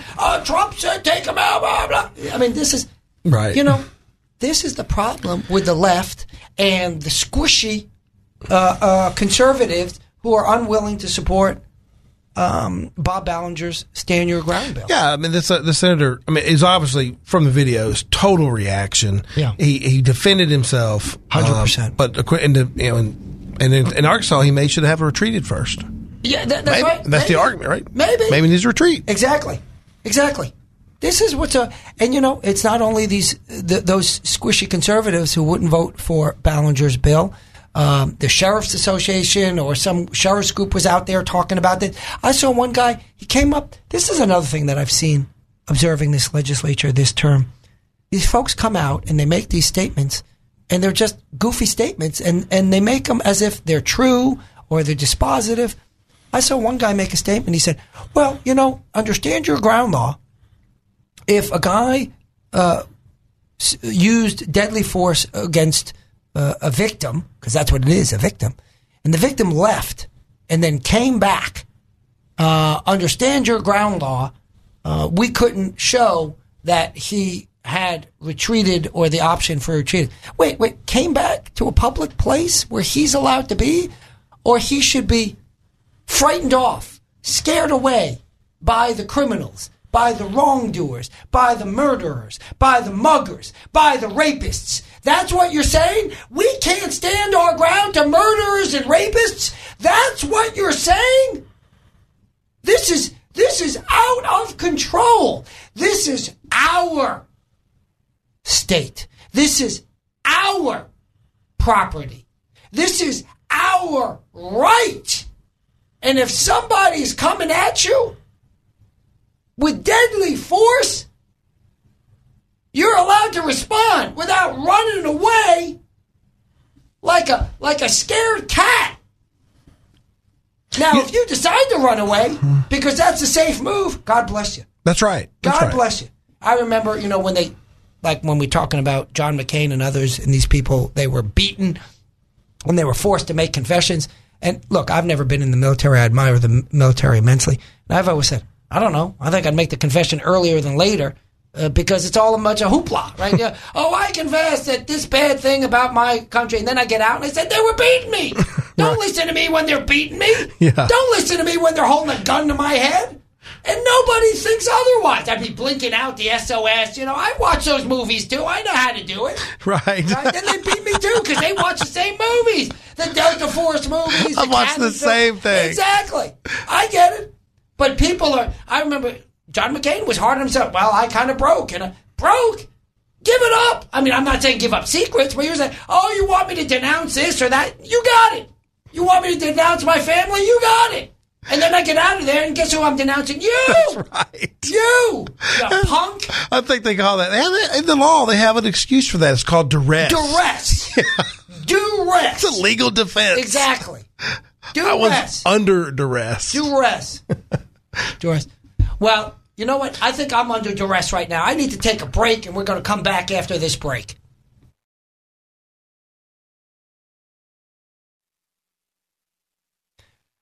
This is Rob Steinbuck filling in for Dave Elswick. I want to change topics, Chris. We had talked about on the air, the audience knows, my mother died fairly recently. We came back to Little Rock from New York where she was getting care, and I had stayed with her for an extended period because I had to start back at work after an extended leave, and they were kind enough to give me an extended leave. Unpaid leave, but it's not easy, and so I was appreciative of their willingness to allow me to take an extended unpaid leave. But eventually, I came back. I had to come back, and I brought my mother with me. We brought her over to UAMS to see this Dr. Kristen Zorn, who I was unimpressed with. I was displeased with, and at some point, this doctor fired my mother as a patient. Now, that's what happened. She fired my mother as a patient. She wrote us an email. Remember that caveman lawyer skit from Saturday Night Live? I'm just a simple caveman lawyer, but I don't know these complex tax matters. And she wrote me this email. Oh, I didn't realize you were still getting treatment from your New York doctor, even though I told her when I met with her, we're getting treatment from the New York doctor. But that's not what I want to tell you about. I don't want to further elaborate, as I've done in the past, about the lousy care that I got from UAMS and Dr. Kristen Zorn over there. I want to tell you about the Freedom of Information Act, because one of the things that this Dr. Kristen Zorn said, and I'm going to read you what her claim is. She said, while I declined to comply with Mr. Steinbuck's requests for medical orders in the absence of a physical examination, I offered to arrange for Ms. Steinbuck, my mother, to be seen by myself. Let me repeat that. To be seen by myself or another physician at UAMS. And so guess what I did? I made a Freedom of Information Act request of UAMS. This is why it's so important that we don't gut the Freedom of Information Act like various folks have tried to do. And I got some really important documentation. And I got an email between Dr. Kristen Zorn and the University Council, which included an email from Dr. Zorn's supervisor. And Dr. Zorn had drafted a potential response to me Did I say Dr. Zorn's supervisor? Did I say that? Had drafted a potential response to me when I complained that Dr. Zorn had dumped my mother as a patient, had fired my mother as a patient. And the draft response from the supervisor said, I communicated with Dr. Zorn and agree it's reasonable for her to see your mother for an in-person evaluation, yada, yada, yada. Okay. And then there's an email from Dr. Zorn saying to the lawyer, to the UAMS lawyer, by the way, paid with government dollars, right? I mean, it's a government lawyer. And it says, let's see, I thought we were to have them see someone else at UAMS. Wait, what? What? Then she writes, this sounds like Dr. Hutchins, which is Zorn's boss, is agreeing with him, meaning me, and making me see the patient. Wait, what? I thought you agreed to see the patient. Let me reread you the line from Dr. Zorn, and then the line to me, and to me and others, where he says, I offered to arrange for Ms. Steinbuck to be seen by myself. That's what Dr. Zorn said in public. This is what Dr. Zorn says in private. This sounds like Dr. Hutchins is agreeing with him and making me see the patient. God forbid you see the patient. God forbid you see my dying mother, Dr. Zorn. Is that too much work for you? Getting paid with a UAMS public salary? Is that too much? By the way, I got a stack of mail addressed to my mother, and some of which I've opened, some of which I haven't opened. You know, it's a traumatic experience. Right. You know that there is a collection letter to my dead mother from UAMS for $30 for the visit that my mother had with Dr. Zorn before Dr. Zorn dumped my mother as a patient? Outrageous. Are you aware of that? Yeah. Hey, UAMS, you can dig up the dead body and pry the $30 out of her cold, dead hands. That's when you're going to get it. That's when you're going to get it. Rob, it makes me think a little bit about, a duty of a doctor. And then let's compare that to a lawyer. If we're a lawyer to dump a client, they've got to ask permission from the judge. That's right. And I'm not up to the Hippocratic Oath and what the MDs, what they swear to, but I think that they're required. This sounds like the hypocritical oath. Yeah, Is this the hypocritical oath? You've got to make sure that if you want to fire a patient, that it's not going to in any way harm the health of the patient. Let's reread that line, Chris, because I don't think, having repeated it twice in 2 minutes, I've said it enough. Zorn says, I offered to arrange for Miss Steinbuck, my mother, to be seen by myself. That's what she says to me and the public. What does she say internally? I thought we would have them see someone else. Yeah. This sounds like Dr. Hutchins is agreeing with him and making me see the patient. Wait, if you offered to see the patient, how come you're saying to your boss in private, how come you're saying to your government-paid attorney in private, wait, you're going to make me see the patient? You're going to make me see the patient? Maybe you should get off of your cushy chair in that overdeveloped UAMS Cancer Center that they're seeking more money for, by the way. Whose money? Taxpayer money! Yeah, that's right. They want to raise taxes so that Dr. Zorn can say, what was the line? I offered to arrange for Miss Steinbuck to be seen by myself. That's what she says to the public. And she says internally, this sounds like Dr. Hutchins is agreeing with him and making me see the patient. I thought we were to have them see someone else. Right. And without the Freedom of Information request, never found it. Would you have had access to this? Without the Freedom of Information Act, I would have never got a hold of these critical documents showing the hypocrisy, showing the lies that go on throughout this government. That's right. This is just a shock. They're telling me, I offered to arrange to be seen by myself, and they're saying, I thought I didn't have to see her. Outrageous. Now, which is it? Which is it? This Freedom of Information requests and Freedom of Information Act is the public's dagger. It's the public's sword. That's right.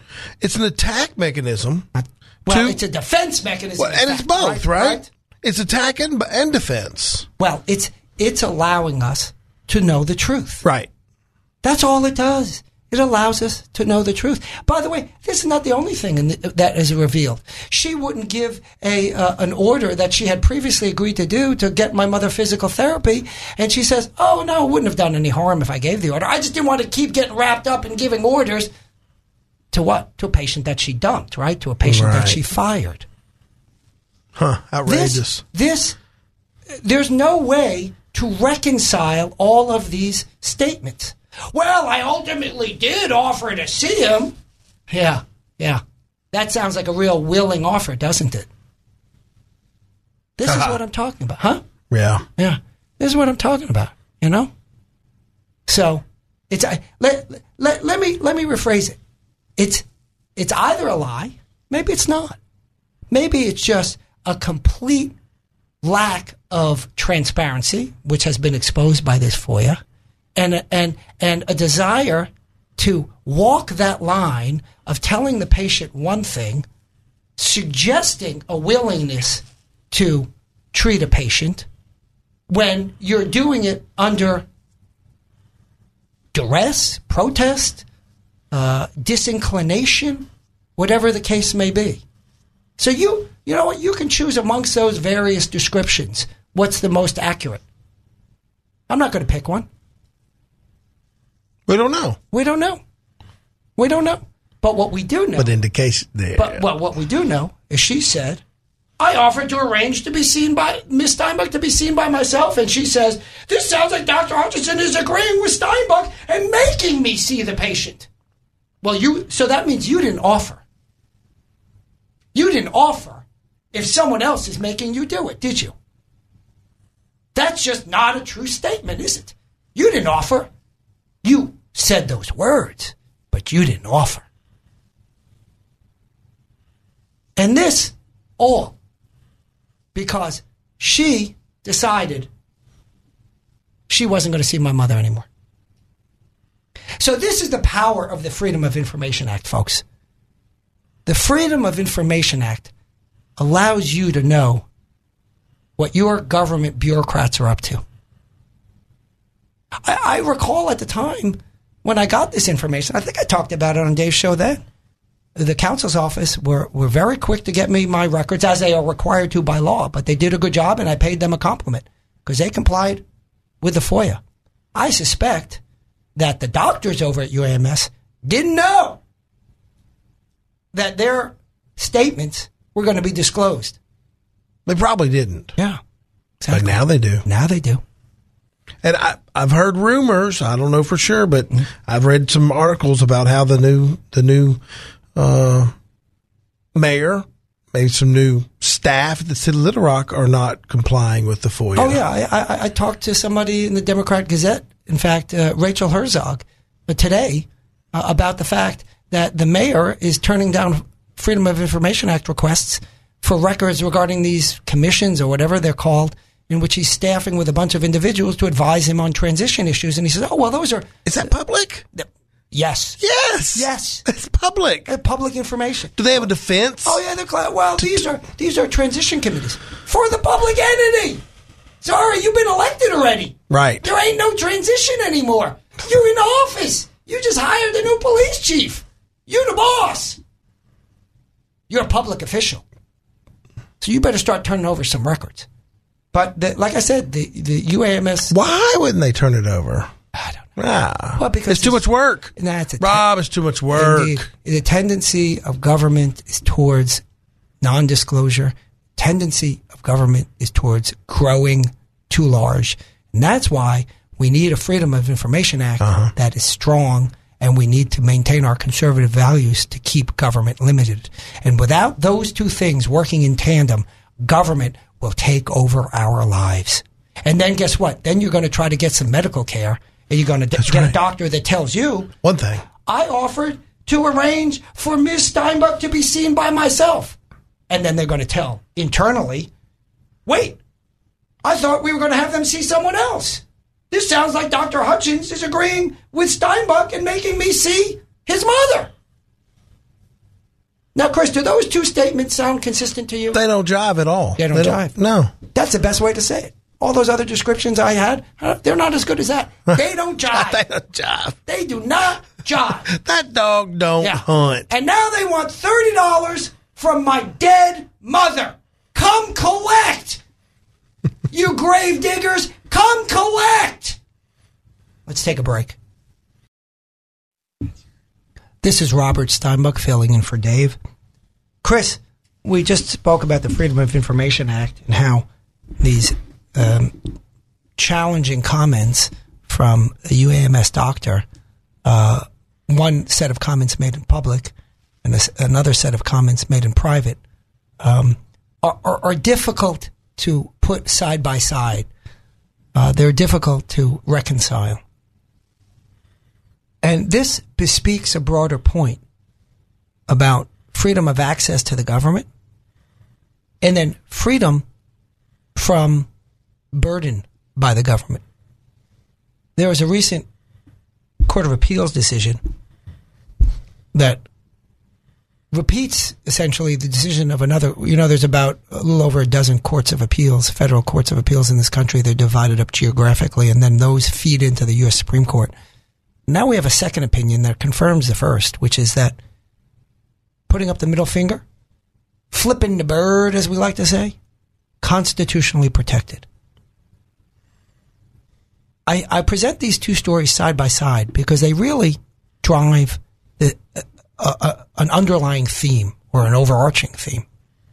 And that theme is that government is responsible to the people, not the other way around. So I talked to you about how the government supplied health care at UAMS was not responsible to me. And then after not being responsible to me, they told me and the public one story, and they had a not completely consistent story internally with the one that they were expressing publicly. Because, as I said, publicly they said, oh, yeah, we said we'll see her, no problem. And I said, I don't want to see her. I don't want to see her. And now the second story is about how the government tried to prosecute someone, tried to add charges to someone who was pulled over after the person who was pulled over flipped a bird. The court said, you're allowed to flip the bird to the cops. Now, I'm not suggesting it's a good idea, but you're allowed to. Because as we've talked about time and time again on Dave's show, the thing about the First Amendment is it's designed to protect speech that others don't like. We don't need to protect greeting cards. We don't need to protect nursery rhymes. We need to protect the speech that at least someone doesn't like. Who's protesting the speech that everybody likes? Nobody. But the speech that some people don't like, that needs to be protected, particularly from overreach by the government. And this cop pulls someone over and gives the person a ticket, and then the person flips him the bird, and he gives him another ticket. And so the court says, that person's allowed to flip you the bird. And by the way, as I said earlier, grow a pair of whatever you've got a pair of and suck it up. So some driver angry at you for giving him a ticket, flips you the bird, and then you give him a bigger ticket? Another ticket? Suck it up. You already gave him a ticket. And this is the point. We have government overreach. Now, I'm not saying that's routine. For the most part, I think cops do a good job. I'm not anti-cop like so many on the left are. I think cops do a good job. This cop overreacted, and the court properly ruled. Government can't overreach. Can't smack you in the face for having flipped them the bird. And we talked about, before the last break, government shouldn't be telling you one thing. Oh, yeah, I was ready to take that patient. And say internally, I don't want to take that patient. Government needs to be kept in check. Government health care is provided with your tax dollars. If you go to a private institution, that's private. But government health care, that's tax dollars going to pay that. So we need oversight. Now, the First Amendment gives us protection, and this guy, after a long battle, I suspect, won. And I hope we have better oversight in our government health care provided here in Arkansas when they're asking for more money to upgrade the status of UAMS and their cancer institute. I hope we have a little bit more oversight going on over there. Because I'm not happy. I'm not content. I'm not pleased. And this was a real hardship. So, the bottom line is that the government works for us. And when a government actor tells you otherwise, maybe it's time to reevaluate what's going on. Let's go to break. This is Rob Steinbuck filling in for Dave. Chris, we were talking about the FOIA, Freedom of Information Act. We were talking about the First Amendment. We were talking about the responsibilities of government health care. I want to tie up this conversation with an article from the paper the other day. I'm going to read from it, and then I'm going to comment. It says, UAMS's Winthrop Rockefeller Cancer Institute hopes to obtain National Cancer Institute recognition. There's been a bipartisan push in the General Assembly to push for this recognition. Public health advocates say that bringing such a facility to Arkansas would expand cancer treatment options, but several advocacy organizations have publicly opposed the bill because they see several provisions as handouts to the tobacco industry. Senator Dismang told the senators that HB, or maybe it's Representative, HB 1565 would increase general revenue by about $10 million a year, and $5.4 million would go to the National Cancer Institute Designation Trust Fund at UAMS. HB 1565 would dedicate receipts from the sales and special privilege taxes on medical marijuana, which is soon to go on sale, increase the required business markup on cigarettes from 7.5% to 9.5%, raise the tax on packs of about 32 cigarette papers by 50 cents to 75 cents, and eliminate the current border zone tax rate for cigarettes. Chris, I'm no fan of cigarettes. I don't smoke. I've never been a regular smoker. I've never been a smoker. I think that smoking is a terrible habit for the smoker. It also is not great for those that happen to be around the smoker to the extent that they're downwind from the smoke. But I'm also against having a nanny state. And I don't understand why we get to make smokers the whipping boys of the state to pay for these things. So somebody, well, you see, Rob, smoking causes cancer, and therefore we've got more medical expenses, and we need to raise the taxes on smokers, and even better if we dedicate it to their cancer treatment centers. Guess what? That's wrong. Smokers, overall, as a group, die more quickly and less expensively than if you're a non-smoker. Why? Because cancer from smoking overall kills you quickly and relatively cheaply, in contrast to the opposite. That's an interesting fact. Yeah. So maybe it's an addiction tax. Well, but that's the point. People are addicted to smoking. Yeah. Now, mind you, I do believe they have a choice, but it's a difficult choice. It's sort of like the language that you might remember from the Bible in Exodus, where God hardened the heart of the Pharaoh, but nonetheless, Pharaoh had the free choice as to resist the wrongdoing that he was imposing on the soon-to-be Jewish people, the Israelites. And the same thing with smokers. They have a choice. It's a difficult choice. But I don't see why the state gets to punish them, beat them up, when there's no additional cost. Why do they have to pay an additional tax? Why should they be paying for this? If the state wants to get a cancer institute, then raise the money, do whatever you want. But why are we putting, and the answer, by the way, is because it's an easy tax to impose. And so I'm not looking to beat up on smokers, even though I don't like smoking. I don't like the tobacco industry. I don't like to be around people when they're smoking. I don't want to smell any of that cigarette smoke, suck up any of that cigarette smoke. I don't find it pleasant. I find it caustic. I think those who decide to smoke are making bad decisions for themselves. But guess what?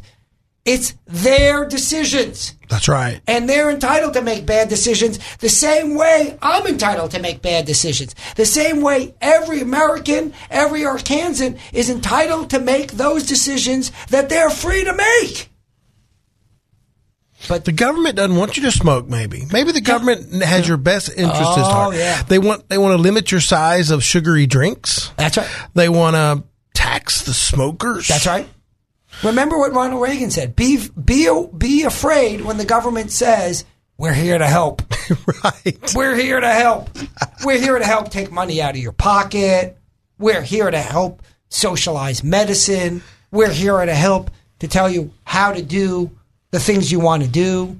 We're here to help to tell you not to carry guns. We're here to help to tell you you can't flip the bird. We're here to help to tell you that you're not allowed to speak your mind. We're here to help, Chris. They tax the sugary drinks, too. Aren't some states taxing sugary drinks? In New York City, under Mayor Bloomberg, a purported Republican. Actually, he's now finally switched to the party that he's always belonged in, the Democratic Party. He wanted to tax the big sugary drinks. I don't drink those either, by the way. I don't think they're good either, by the way. The government has your best interest at heart. There it is. Right? Oh, yeah.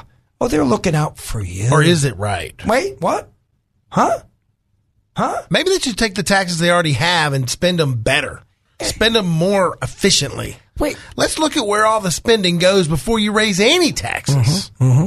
Down the toilet. Yeah. Down the toilet. I think we need to Zach, we need to move on, don't we? Because Zach's got my infrared blood pressure monitor on his screen, and he sees it's going through the roof. Am I right about that, Zach? It's crazy. Well, let's move on. You know, I've talked about many times on this show, I'm Jewish. There aren't a lot of Jews in Arkansas, by the way. There's a small population, but it's not a huge percentage at all.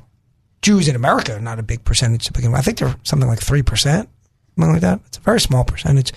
And I suspect, I don't know the numbers, I suspect Arkansas probably has below that average, although I'm not entirely sure. But it's a very small number. So I like to discuss on the radio, when I can, what it's like to be Jewish, because I've found that Christians are genuinely and generally, both, I mean that, interested.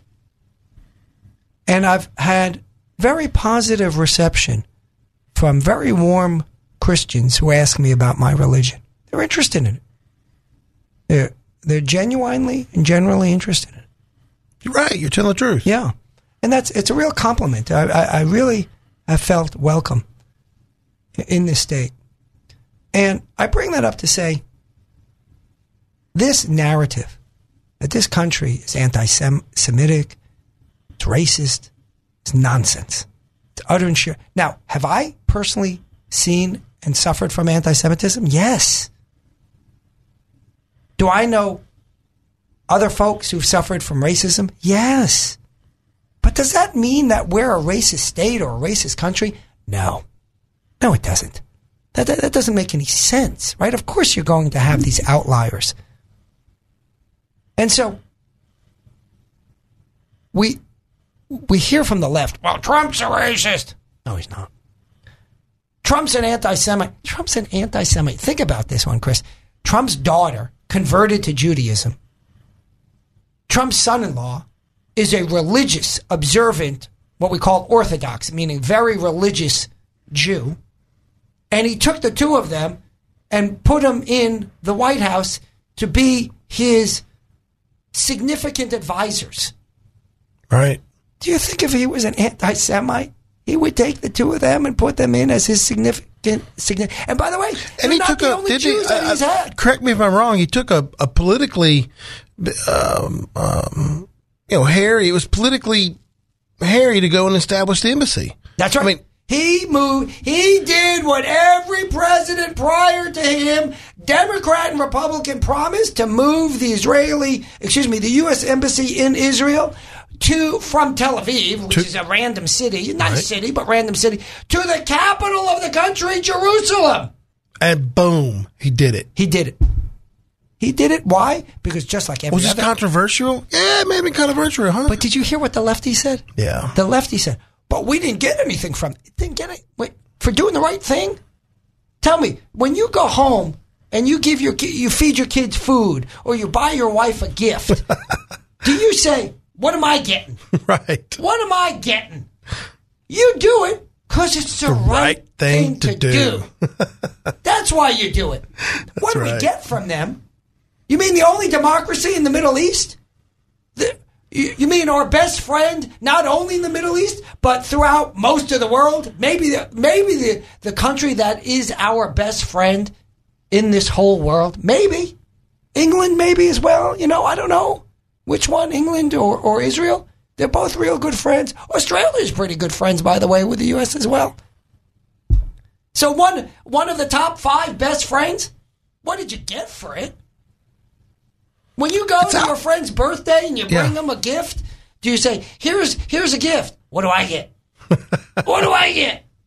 No, you don't. It's distractions. These accusations, the distractions. This is the move of the left. Right.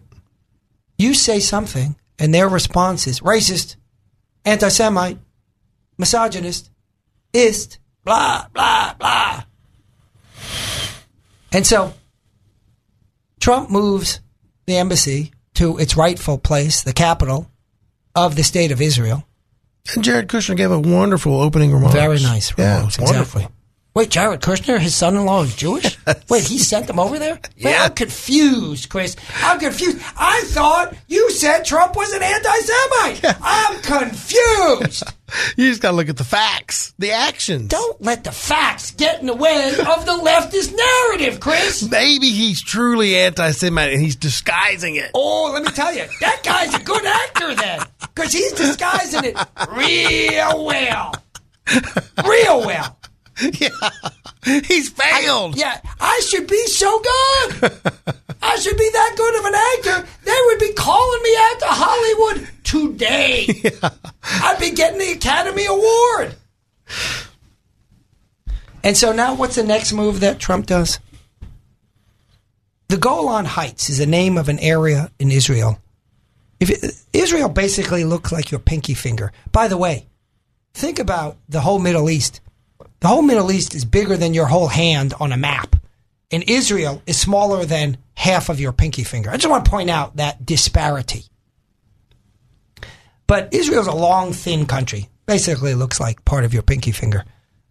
At the very top, it's a small area. As the name suggests, the Golan Heights. It's higher up. It's on a mountaintop.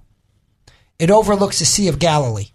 The Sea of Galilee where Jesus walked across the water, where he gave fish to those who were starving. Right. A lot of miracles. Performed miracles. It overlooks the Sea of Galilee. And, of course, it's strategic. It's a mountaintop. So whoever controls it gets to shoot down in either direction. So as in many of the wars in which Israel was attacked, Israel wound up gaining ground. And it took over this land. And it had annexed it formally in 1981. And 40 years later, the U.S. government, through Donald Trump's pronouncement, recognizes that proper annexation. There seems to be this notion amongst the left that if you get attacked and you wind up surviving, and you are able to actually gain some ground. Oh, well, it's a do-over. Call a mulligan. All that goes back. No, sir.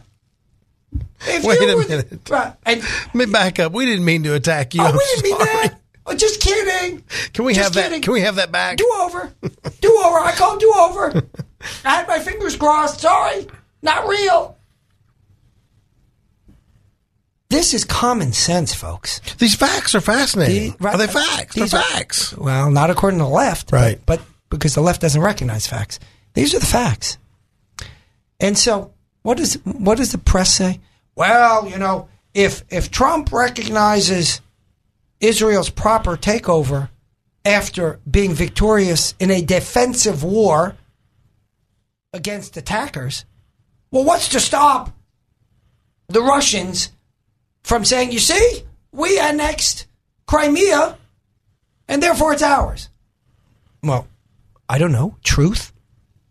Facts? Justice? Because Crimea didn't attack Russia. Russia attacked Crimea. So that's one distinction. Primary distinction. Exactly. If you're the aggressor and take land, well, then you're not justified in taking it. But this is, you see, when the left is so value-free, they can't recognize the difference. It's bad if a drug dealer comes to your house and kills you. It's not bad when the state takes that drug dealer and kills him. They're both killing, one good, one bad. Is that complicated? That's not too hard to figure out? You know that the 10 Commandments do not say, thou shalt not kill. It does not. What does it say? Thou shalt not murder. First of all, I've read it in the original Hebrew, thank you very much. In the Hebrew text. I've read it in the Hebrew text. And second of all, there's all sorts of death penalties in the Bible. Literally. So if the Bible says, thou shalt not kill, how can they have the death penalty, which is quite clearly killing? Not murder, but killing. But this is the problem with the left. They don't understand the difference between justified and unjustified. They don't have a moral compass. So it's all value relative. Well, but your view of justified is different than the other guy. I get it.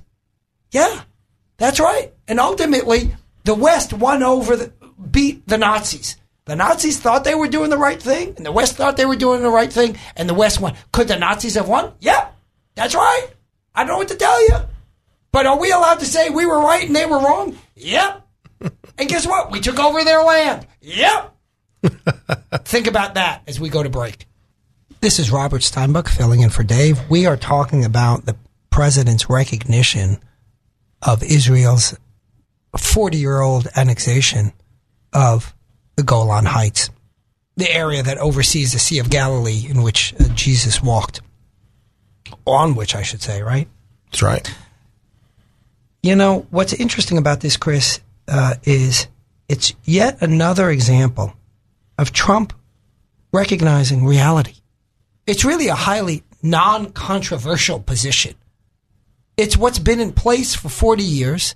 It's the only thing that makes any sense whatsoever. Unless, of course, you're like the left that is seeking to destroy Israel. We've seen more and more of this. We're going to move on to a topic that talks about that in a moment. But it's really such a simple proposition. I heard today on CNN, an interviewer was talking to a reporter, a CNN reporter in Israel, and the interviewer says, well, isn't Trump doing this to boost Netanyahu's re-election? That's the prime minister of Israel, Netanyahu. Benjamin Bibi is his nickname, Netanyahu, to boost his re-election possibility, which is taking place in a couple of weeks.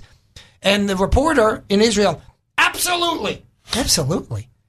What are you, a mind reader? Now you could say, maybe, although I thought you were a reporter, not a political commentator, but in any event. That's a good distinction. Are you reporting the news? Right, are you reporting the news? Are you being a commentator? Exactly. And the guy from Israel reporting, quote unquote. Right. Absolutely, that's the reason. Wait, what? Wait, what? it's a good idea. Maybe. I'm not saying no. Maybe. They didn't report on the fact, by the way, that when the president was asked that, he said, no, that's not the reason I'm doing it. Now, again, does that mean it's dispositive? No, but you kind of want to present both sides of the story, don't you? No. CNN? CNN? Really? So, CNN has worse ratings now than MSNBC. Did not know that. Yeah. So, that's just nonsense. I mean, it's nonsense to have that as reporting. You can have that as commentary. You can have that as conjecture. The press has not given Trump the credit he deserves. He tried to pull federal money away from sanctuary cities. That's right. And he lost, but they said he couldn't. But these cities were violating the law. Yeah. So Trump deserves credit for his actions. Absolutely. And this is a rather simple proposition. We need to recognize the realities in the Middle East. The first reality is Israel is by far our best friend in the Middle East. Sorry, Saudi Arabia, who went out and killed a news reporter. We have some alliances with you, but you know what? That's kind of a big deal. Sorry, every other non-democratic nation in that area, including Iraq, by the way. They're still not democratic. Let's not kid ourselves. Right. So we know who our friends are and who our friends aren't, and who's in between. Israel is the best friend of the United States. This is Robert Steinbuck filling in for Dave today. We are in the last hour of our show, Chris. Good afternoon, Rob. Thank you, my friend.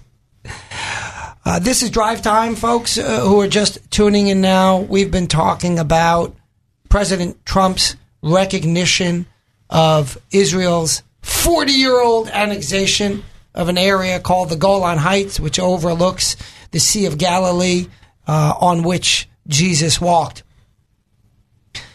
This raises a broader issue, Chris, and that is the leftward movement of the Democratic Party and the patent anti-Semitism that has come up. You heard Representative Ilar Oman make entirely anti-Semitic comments. Now, I am not one, as we talked about earlier, I'm not one to jump and say, oh, well, that's an anti-Semitic comment. But she has said that rich Jews are paying to buy off politicians to support the state of Israel, and that Jews have a dual loyalty. They can't be loyal to the United States directly. Now, if that ain't anti-Semitism, I don't know what is. Outrageous. And you know what Nancy Pelosi's response was? Well, she doesn't understand what those words mean. Wait, oh, my gosh. Wait, what? What does that mean? She gave her a pass. She gave her a pass. Because the left lets the left pass on racism and anti-Semitism. But the left accuses the right of being racists and anti-Semites simply when they open their mouths. That's a difference. These comments from this Minnesota rep, Ilhan Omar, are anti-Semitic. They could do something. They could censure her. They could censure her. Nancy Pelosi could take Ilhan Omar off of the choice committee assignments that she had. Yes. She gave her choice committees. She's a freshman elected. Freshman. And she gets a choice committee assignment. With some whack comments. I mean, they were whack. Yeah, exactly. But you know why? Because the left keeps going further and further out on that leftist limb. That's the problem here. Oh, she made anti-Semitic comments since Nancy Pelosi, but she didn't understand the words that she was saying. That's her defense. Maybe, Rob, we should let the 2 to 3% of the fringe, on the fringe of society, control the majority. That's called the Democratic Party. That's a Democratic Party right there. That's what you're talking about. They're trying to out-left each other. That's what they're doing. So the 90% of us have to suffer and or no, take for granted, or let it give these 3% a pass. Exactly. You know, people have asked me for years, Rob, we know you're Jewish. You talk about it all the time. Why are Jews overwhelmingly Democrats? Now, there's some historical basis. The Democrats were more receptive to the Jews than the Republicans were. But we're talking 70 years ago. Now, the Democratic Party is not pro-Jewish, and the Democratic Party is not pro-Israel. Those were anti-Semitic comments that came from the Democrats, not the Republicans. Obama was not a supporter of Israel. He acted, talk about the Russian meddling in elections. Obama actively meddled in Israeli elections, campaigning against Netanyahu. He sure did. Why? Because Netanyahu is the conservative. He's the Republican equivalent in Israel. And Obama actively worked against that. Obama was no friend of Israel. He constantly pushed Israel to say, we want to cut you up into little pieces and distribute your land to the people that have been attacking you for 70 years. And even though every time you've tried this in the past, you've been attacked again, trust us this time, just like you trusted us the last time and the time before. You know how many wars Israel has been in? 1948, when the UN declared two states, a state of Israel and a state of Palestine. Well, that wasn't good for all of the Arab countries and the Arabs living in their own country, Palestine. They all attacked Israel. They lost. 1953, Egypt closes off the Suez Canal, which is an international transport place, to Israeli ships. Act of war. Next war. 67, Israel is attacked. 73, Israel is attacked. Wow. Is that one of the 6-day war?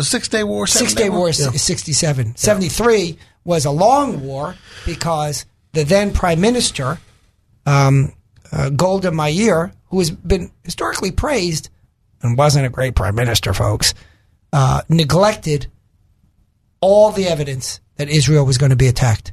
And they were attacked on the holiest day in the Jewish religion. And it's a holy day that's a day of repentance, meaning it's not a happy day. You have to fast. So during a day of fast, the Arab countries attacked Israel. And that was about 6 months. It was a very difficult war. The U.S. came the U.S. came to Israel's defense by providing weaponry to the Israelis. And they're still under attack, Rob. I'm not done. Yeah. I'm not done. It keeps going. Tunnels. That's my point. Missiles. Yeah. Tunnels. Israel unilaterally gave up the land in the part of Israel that the Palestinians claim to be theirs, called the Gaza Strip. And what are they doing over there? They unilaterally moved out. Right. They just shot rockets. Yeah. Just shot. By the way, first time? Nope. Second time? Nope. Third time? Nope. Should I keep going? Fourth time? Nope. Just shot rockets. They got tunnels. This has been demonstrated. If they spent the money that they spend on rockets and tunnels and terrorism, they could feed their people. Right. They could feed their people. But it's just ongoing and ongoing terrorism. And the left keeps allying themselves with these terrorist movements. Truly, to me, Rob, this is anti-American. Yeah.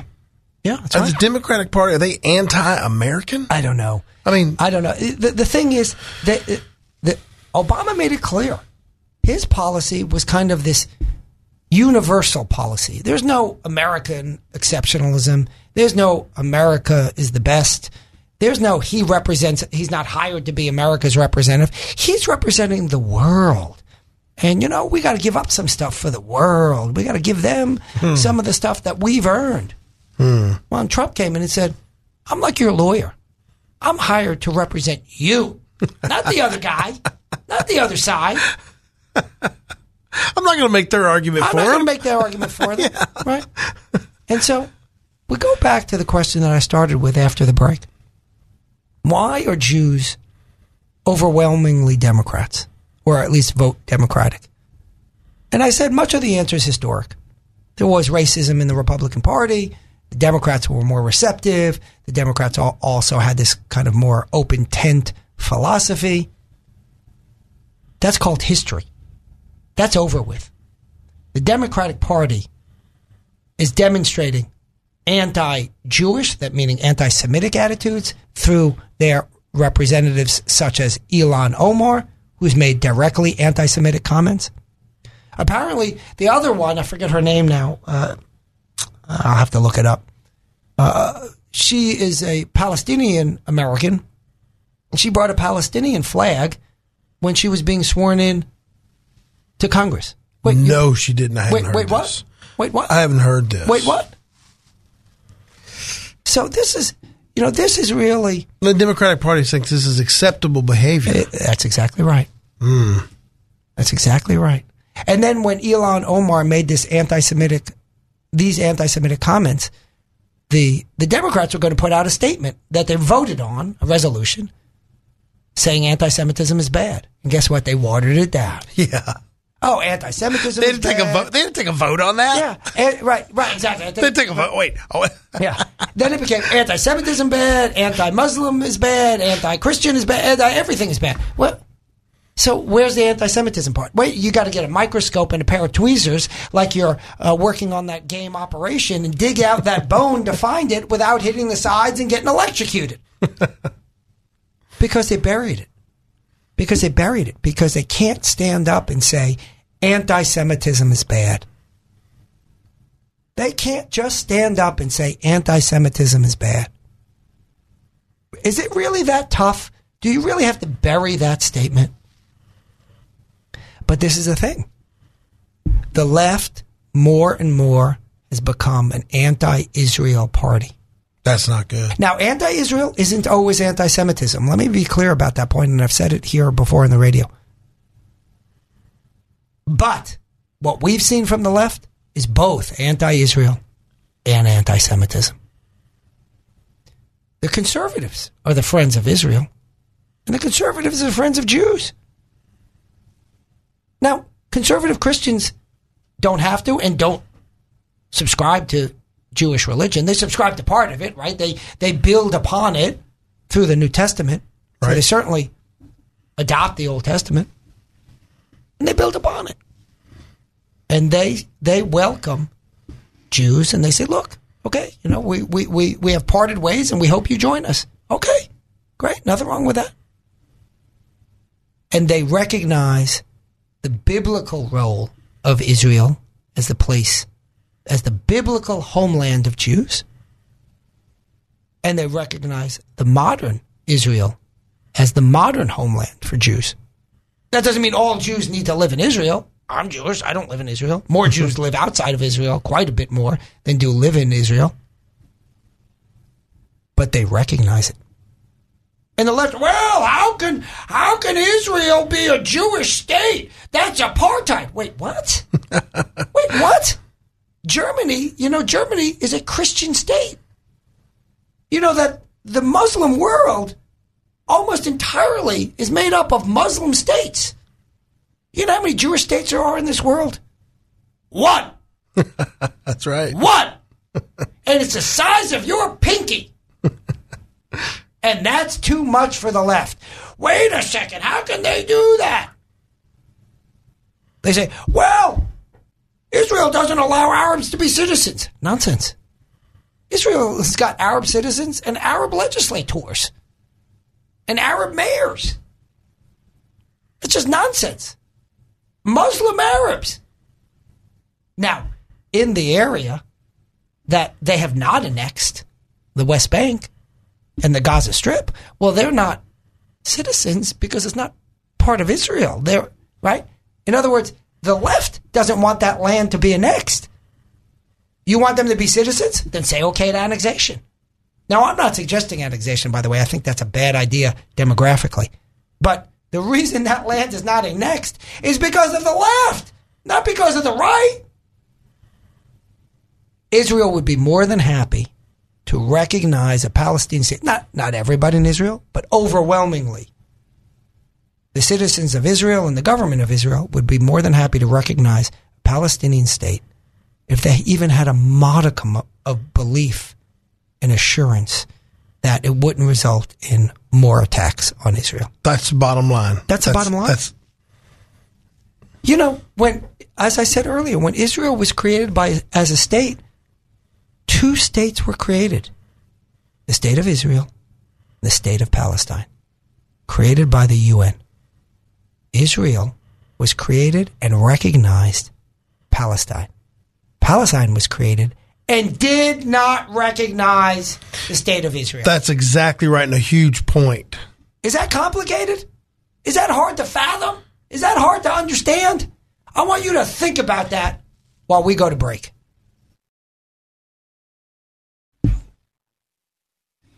This is Robert Steinbuck filling in for Dave. We're talking about Israel's annexation of the Golan Heights, and we moved on to a discussion of how the left has become anti-Israel, and the left has not become a welcoming place for Jews. Sorry. I don't know what to tell you. But with comments like those made by Ilhan Omar, representative from, is it Minnesota? Minnesota. I don't know what to tell you. These are anti-Semitic comments. And Nancy Pelosi's response was, well, she must not understand what those words mean. What? Did she get kicked in the head? Did she get kicked in the head by a Democratic mule? Is that what happened? What do you mean she doesn't understand those words? Maybe she needs to wake up. Maybe she ain't woke enough. Maybe that's a problem. She ain't woke enough. It's really remarkable. The left has pursued a policy now during their attempts to win back the presidency with their 38 candidates already announced, 45 more to come tomorrow, of outdoing each other on the left. The more extreme they can get on the left, the better. Let's do away with immigration police. Let's do away with immigration. Let's do away with borders. Let's not have a fence, because everybody knows that fences don't work, like the fence around Nancy Pelosi's house. Why does she have a fence if it doesn't work? What is that fence for? What is it stopping? Wind? Air? Sun? That's right. Fences don't work. This is the attack of the left on logic. They don't use math. They change the meanings of words, and they don't use logic. This is what's going on. Israel has always been one of the top 3 or 5 best friends of the United States, and we have and should reciprocate. And we do. Trump, at the same time, demonstrated that when he makes a campaign promise, he follows through. He said he's going to move the embassy. He moved the embassy. That's right. He did it. He did it. Plain and simple. Now he recognizes... But he did it for a reason, though, didn't he? Yeah, what was that reason? Oh, to protect, to enhance Netanyahu's re-election. Oh, yeah. Yeah, right? Oh, yeah, that's why. That's why. By the way, I don't care. I don't care. Do the right thing for the wrong reason. Hey, Arkansas legislature on a tangent. Do the right thing on guns for any reason that you can come up with. Just do it. I don't care why Trump did it. Is it right? Yep. Then I'm okay. That's right. Then I'm okay. You think when you go into the store or the restaurant or wherever you go and you hand money over to them, that they give you that service out of the kindness of their heart? You think they do it because they want to be nice, because they want to be friends? I'm not saying they're evil. I'm not saying they're unfriendly. Why do they do it? Because it's in their best interest to do so. That's why. That's why. Stop worrying about the motivations and start looking at the actions. What's the right thing to do? Here's my proclamation. Do the right thing. That's it.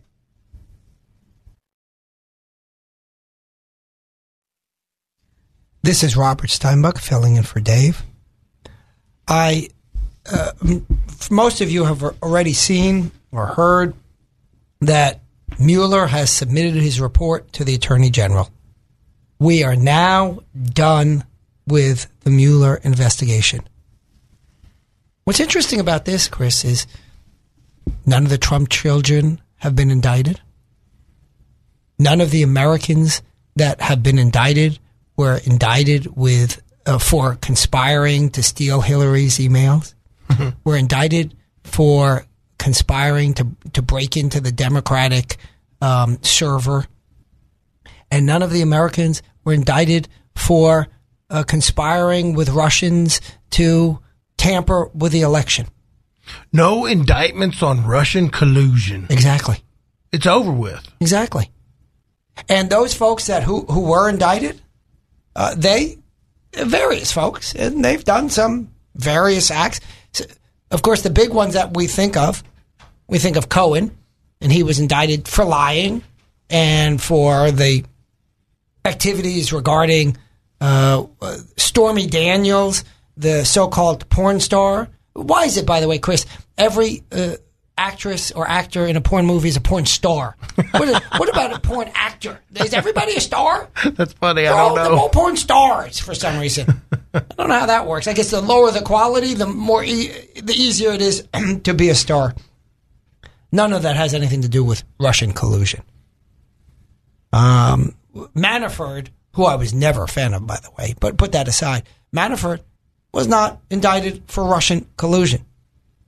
Now, by the way, Manafort worked for these really unseemly folks who had essentially taken over the Ukraine with Russian help.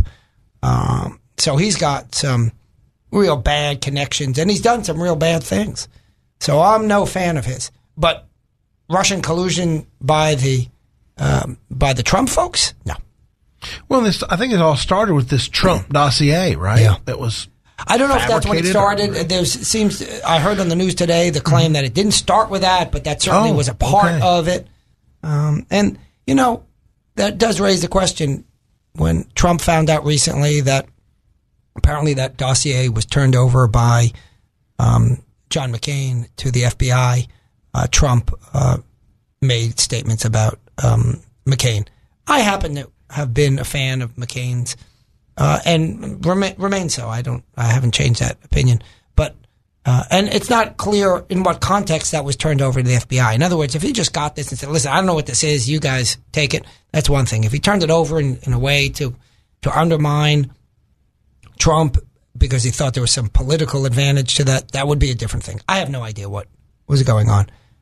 But you can be a fan or not a fan of McCain either way, and that doesn't make you a bad person. But the liberal, oh my gosh, McCain has passed away and Trump criticized him. Well, yeah, that's right. That's what happened. That's what happened. So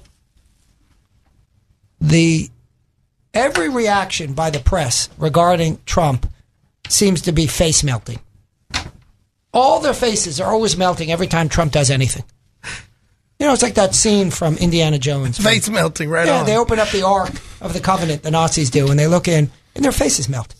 You know, and Indiana says... That's a great analogy. Right? And Indiana says to the woman that he's with, I forget the character's name, don't look! Yeah. Don't look! Your face is going to melt! He doesn't say that part, but all the Nazis' faces melt. I love Indiana Jones reference. That's some good movies. That's some good movie stuff right there, right by the way. on. Dave usually does movie stuff on Friday. Yeah. There's my movie reference for all you Dave listeners. Sorry I haven't given you more of it. So they're watching. The left is a bunch of face melters. And yet, what do we see here? We see the Mueller. Because the Mueller investigation was going to be their savior, right? That's like it. the ark. That's the analogy. That's it. And they look at the ark. That's it.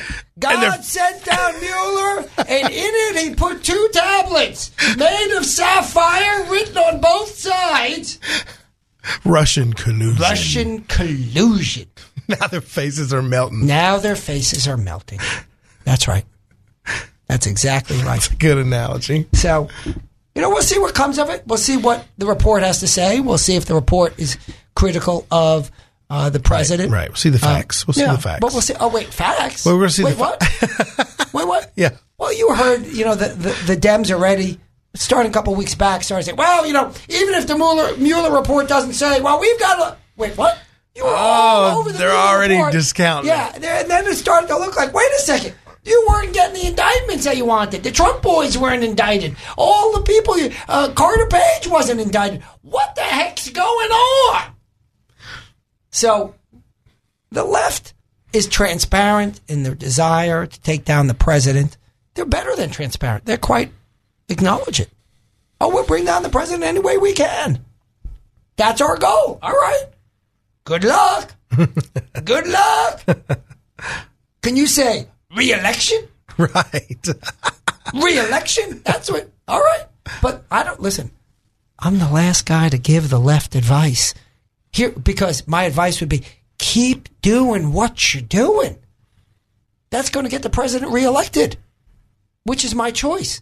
I much prefer President Trump to be reelected than any of the Democratic candidates announced or unannounced. I guarantee it right now. So this is really what's remarkable. We see on the news, on Fox News, quite often has had Alan Dershowitz. He's a liberal. You know what he says when he goes on Fox News? I'm a liberal. And he says, so far, we haven't seen anything that implicates the president. That's what he says. Does he do that because he supports the president? No! He says almost every time on the show, I voted for Hillary. But he hasn't abandoned his principles for mere politics. And the Dems have abandoned their principles for mere politics. It's that simple. It's this notion reflected in a term that's a little idiosyncratic called role morality. My colleague, Josh Silverstein, taught me this.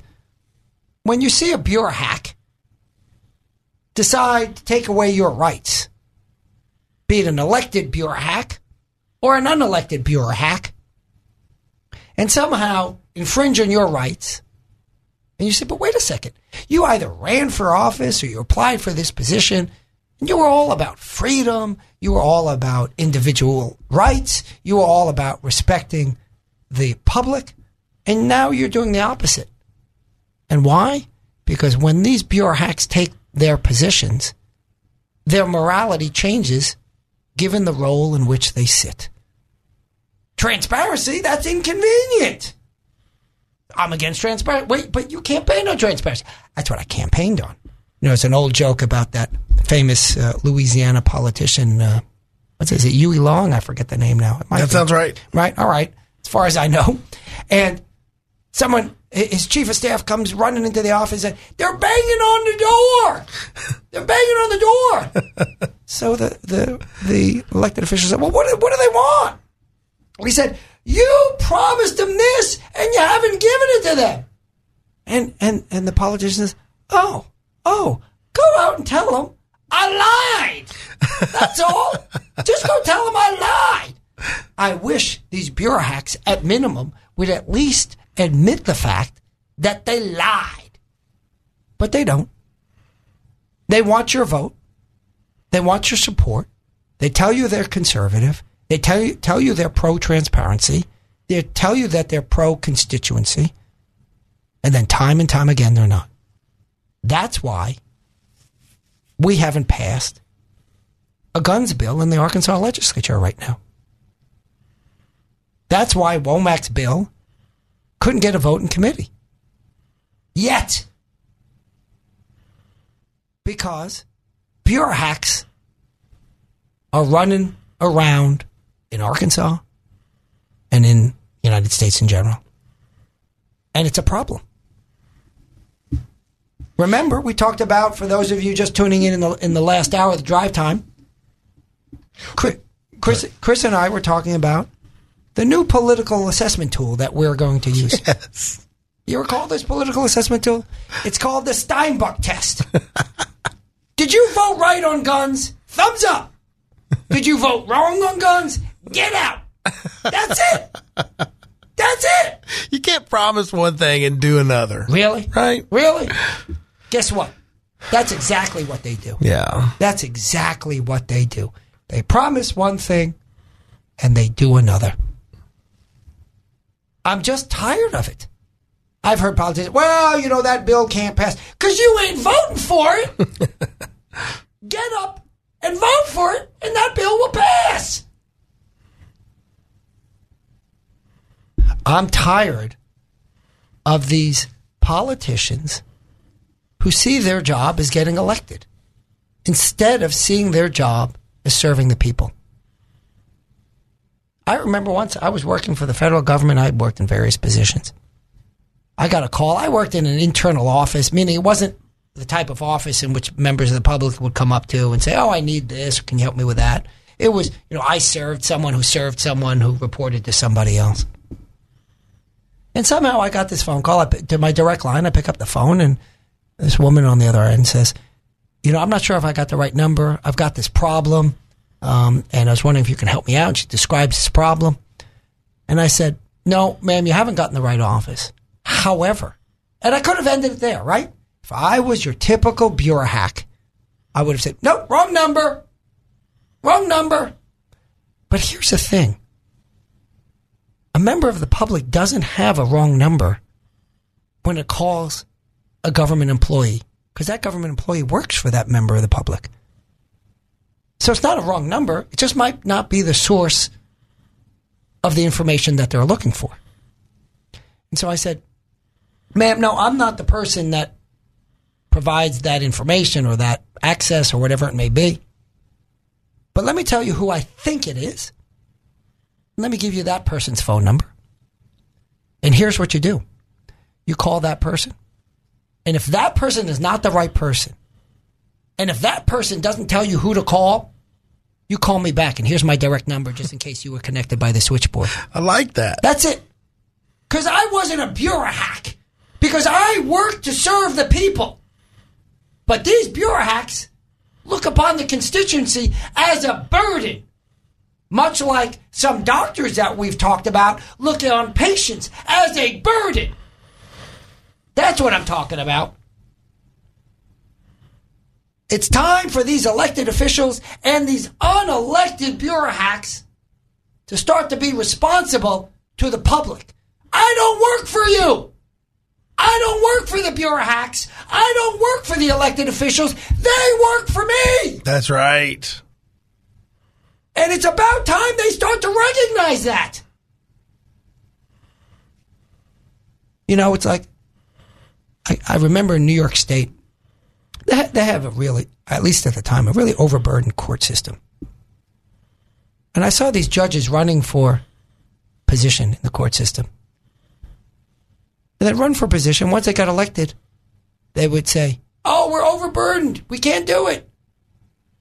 I need to quit unless you give more resources. Wait, you just ran for that position. If it's so terrible, quit. If it's so terrible, don't run. Now, I'm not saying that a judge who takes an elected position can't say, well, I think we need some more resources here or we can reallocate resources. But it's remarkable how quickly after those elected judges got put in position, they were saying, oh, well, this job can't be done. Don't do it then. Here's an idea. Don't do it. There's somebody else who'll do it just fine. Thank you very much. Did you run unopposed? I doubt it. Go give it to your opponent. But bureau hacks don't see it that way. They don't see it that way. And so this role morality that I was referencing earlier is reflective of how when government officials take office, too often, they view it as their office. I can't tell you, Chris, how many times, and you've heard this as an attorney who's litigated Freedom of Information Act cases. By the way, Chris was an attorney who actually defended, because he'll do both sides, meaning if he's hired, he represents his client diligently. He was hired by a government official who was criminally prosecuted for violating the FOIA. That doesn't happen enough, frankly. And Chris got him off. Chris and his colleague. That's correct. Yeah. And so the point is, Chris knows the Freedom of Information Act inside and out, and from both sides, from prosecuting and defending. Chris, we're going to talk more about the Freedom of Information Act after we come back from this break. This is Rob Steinbuck filling in for Dave. We've only got a handful of minutes left, Chris, in our ongoing discussion about all things happening in Arkansas and all things happening in the United States today. And I guess maybe we should come back to what we've been talking about both throughout the day and throughout this last hour. And that is, those are the activities of the Arkansas legislature. Because while we've talked about a lot of big issues, a lot of national issues, a lot of international issues, philosophical issues, we need to come back to what affects the everyday lives of good Arkansans. And that's what's going on in the legislature right now. We've discussed how this is the most conservative legislature in the country. I've said that numerous times down at the Capitol, and I've had Republicans say to me, on paper, and I pushed back. And you know what? I was wrong. I am not seeing the conservative activities that we were promised. The legislature has been conservative on life issues. The legislature has done some good work on free speech. We talked about the Dave Elswick free speech bill being that representation. It's not enough. They could do more. We brought, Senator Hammer brought some very good bills before both state agencies and judiciary. Didn't get a second on them. Not happy about that. We tried to advance the Freedom of Information Act by ensuring that these foundations that exist throughout the state are transparent. These are quasi-governmental bodies hiding under the veil of claiming to be a private organization and withholding public records. And so Senator Hammer brought forth a good bill on that. I helped him draft it. I will tell you readily and happily. I'm an advocate for the Freedom of Information Act. It didn't move forward. In fact, the newspaper, the Demgaz, which I'm a big supporter of, and I communicate all the time with their reporters. They call me all the time. They didn't support the bill. They said, well, we think we can get these records from these foundations under existing law. I agree. And here's my response to my friends at the Democrat Gazette. Do it. Do it. Make that FOIA request today of these foundations, and in 3 days, when you don't get the records, sue. Sue. You've got a great attorney. You've got a great series of attorneys. One of them is John Tull. He knows his stuff when it comes to the Freedom of Information Act. I can tell you that. Write him a check and sue. Chris, I can't tell you how many times I've heard these government pure hacks use the following line. Well, you know, if we respond to all the FOIA requests we have, we won't have time to do our job. Do your job? That is your job. You know how it's your job? Because the state legislature and the governor that signed that law said so. That's right. Well, you know, Chris, it's not fair. Those in the private sector, they don't have to do this. Hey, Chris, When you're hustling for clients as an attorney, do you get a paycheck in the mail every week guaranteed by the state of Arkansas? That's right. No. No, sir. No, sir. You got to hustle for business. And even when you get it, sometimes those checks don't cash. Right. Have you ever gotten a bad check? I have. Uh-huh. You think that when the government bureaucrats have their direct deposit checks go into their bank accounts, that those checks don't cash? Is that what you think? Oh, they cash just fine. That green shows up every day. I'd be curious to know if there's any office in the government other than Tim Griffin's office that has shrunk in size. His has. That's right. You're absolutely right. That's right. Lieutenant Governor said, I don't need all this staff. I don't need all this money. I'm going to show you how it's done.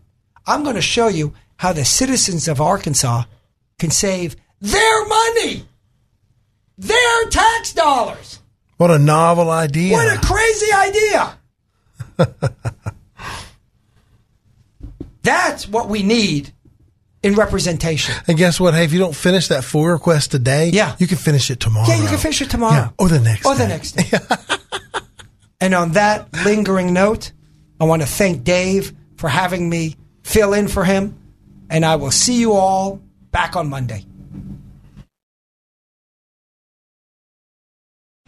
3-star General Michael J. Flynn, head of the Pentagon Intelligence Agency, knew all the government's dirty secrets. He was one of the most respected generals in the military. Flynn knew what the intel world had been up to. He understood its funding. He ordered the first audit of the use of contractors. This set off alarm bells.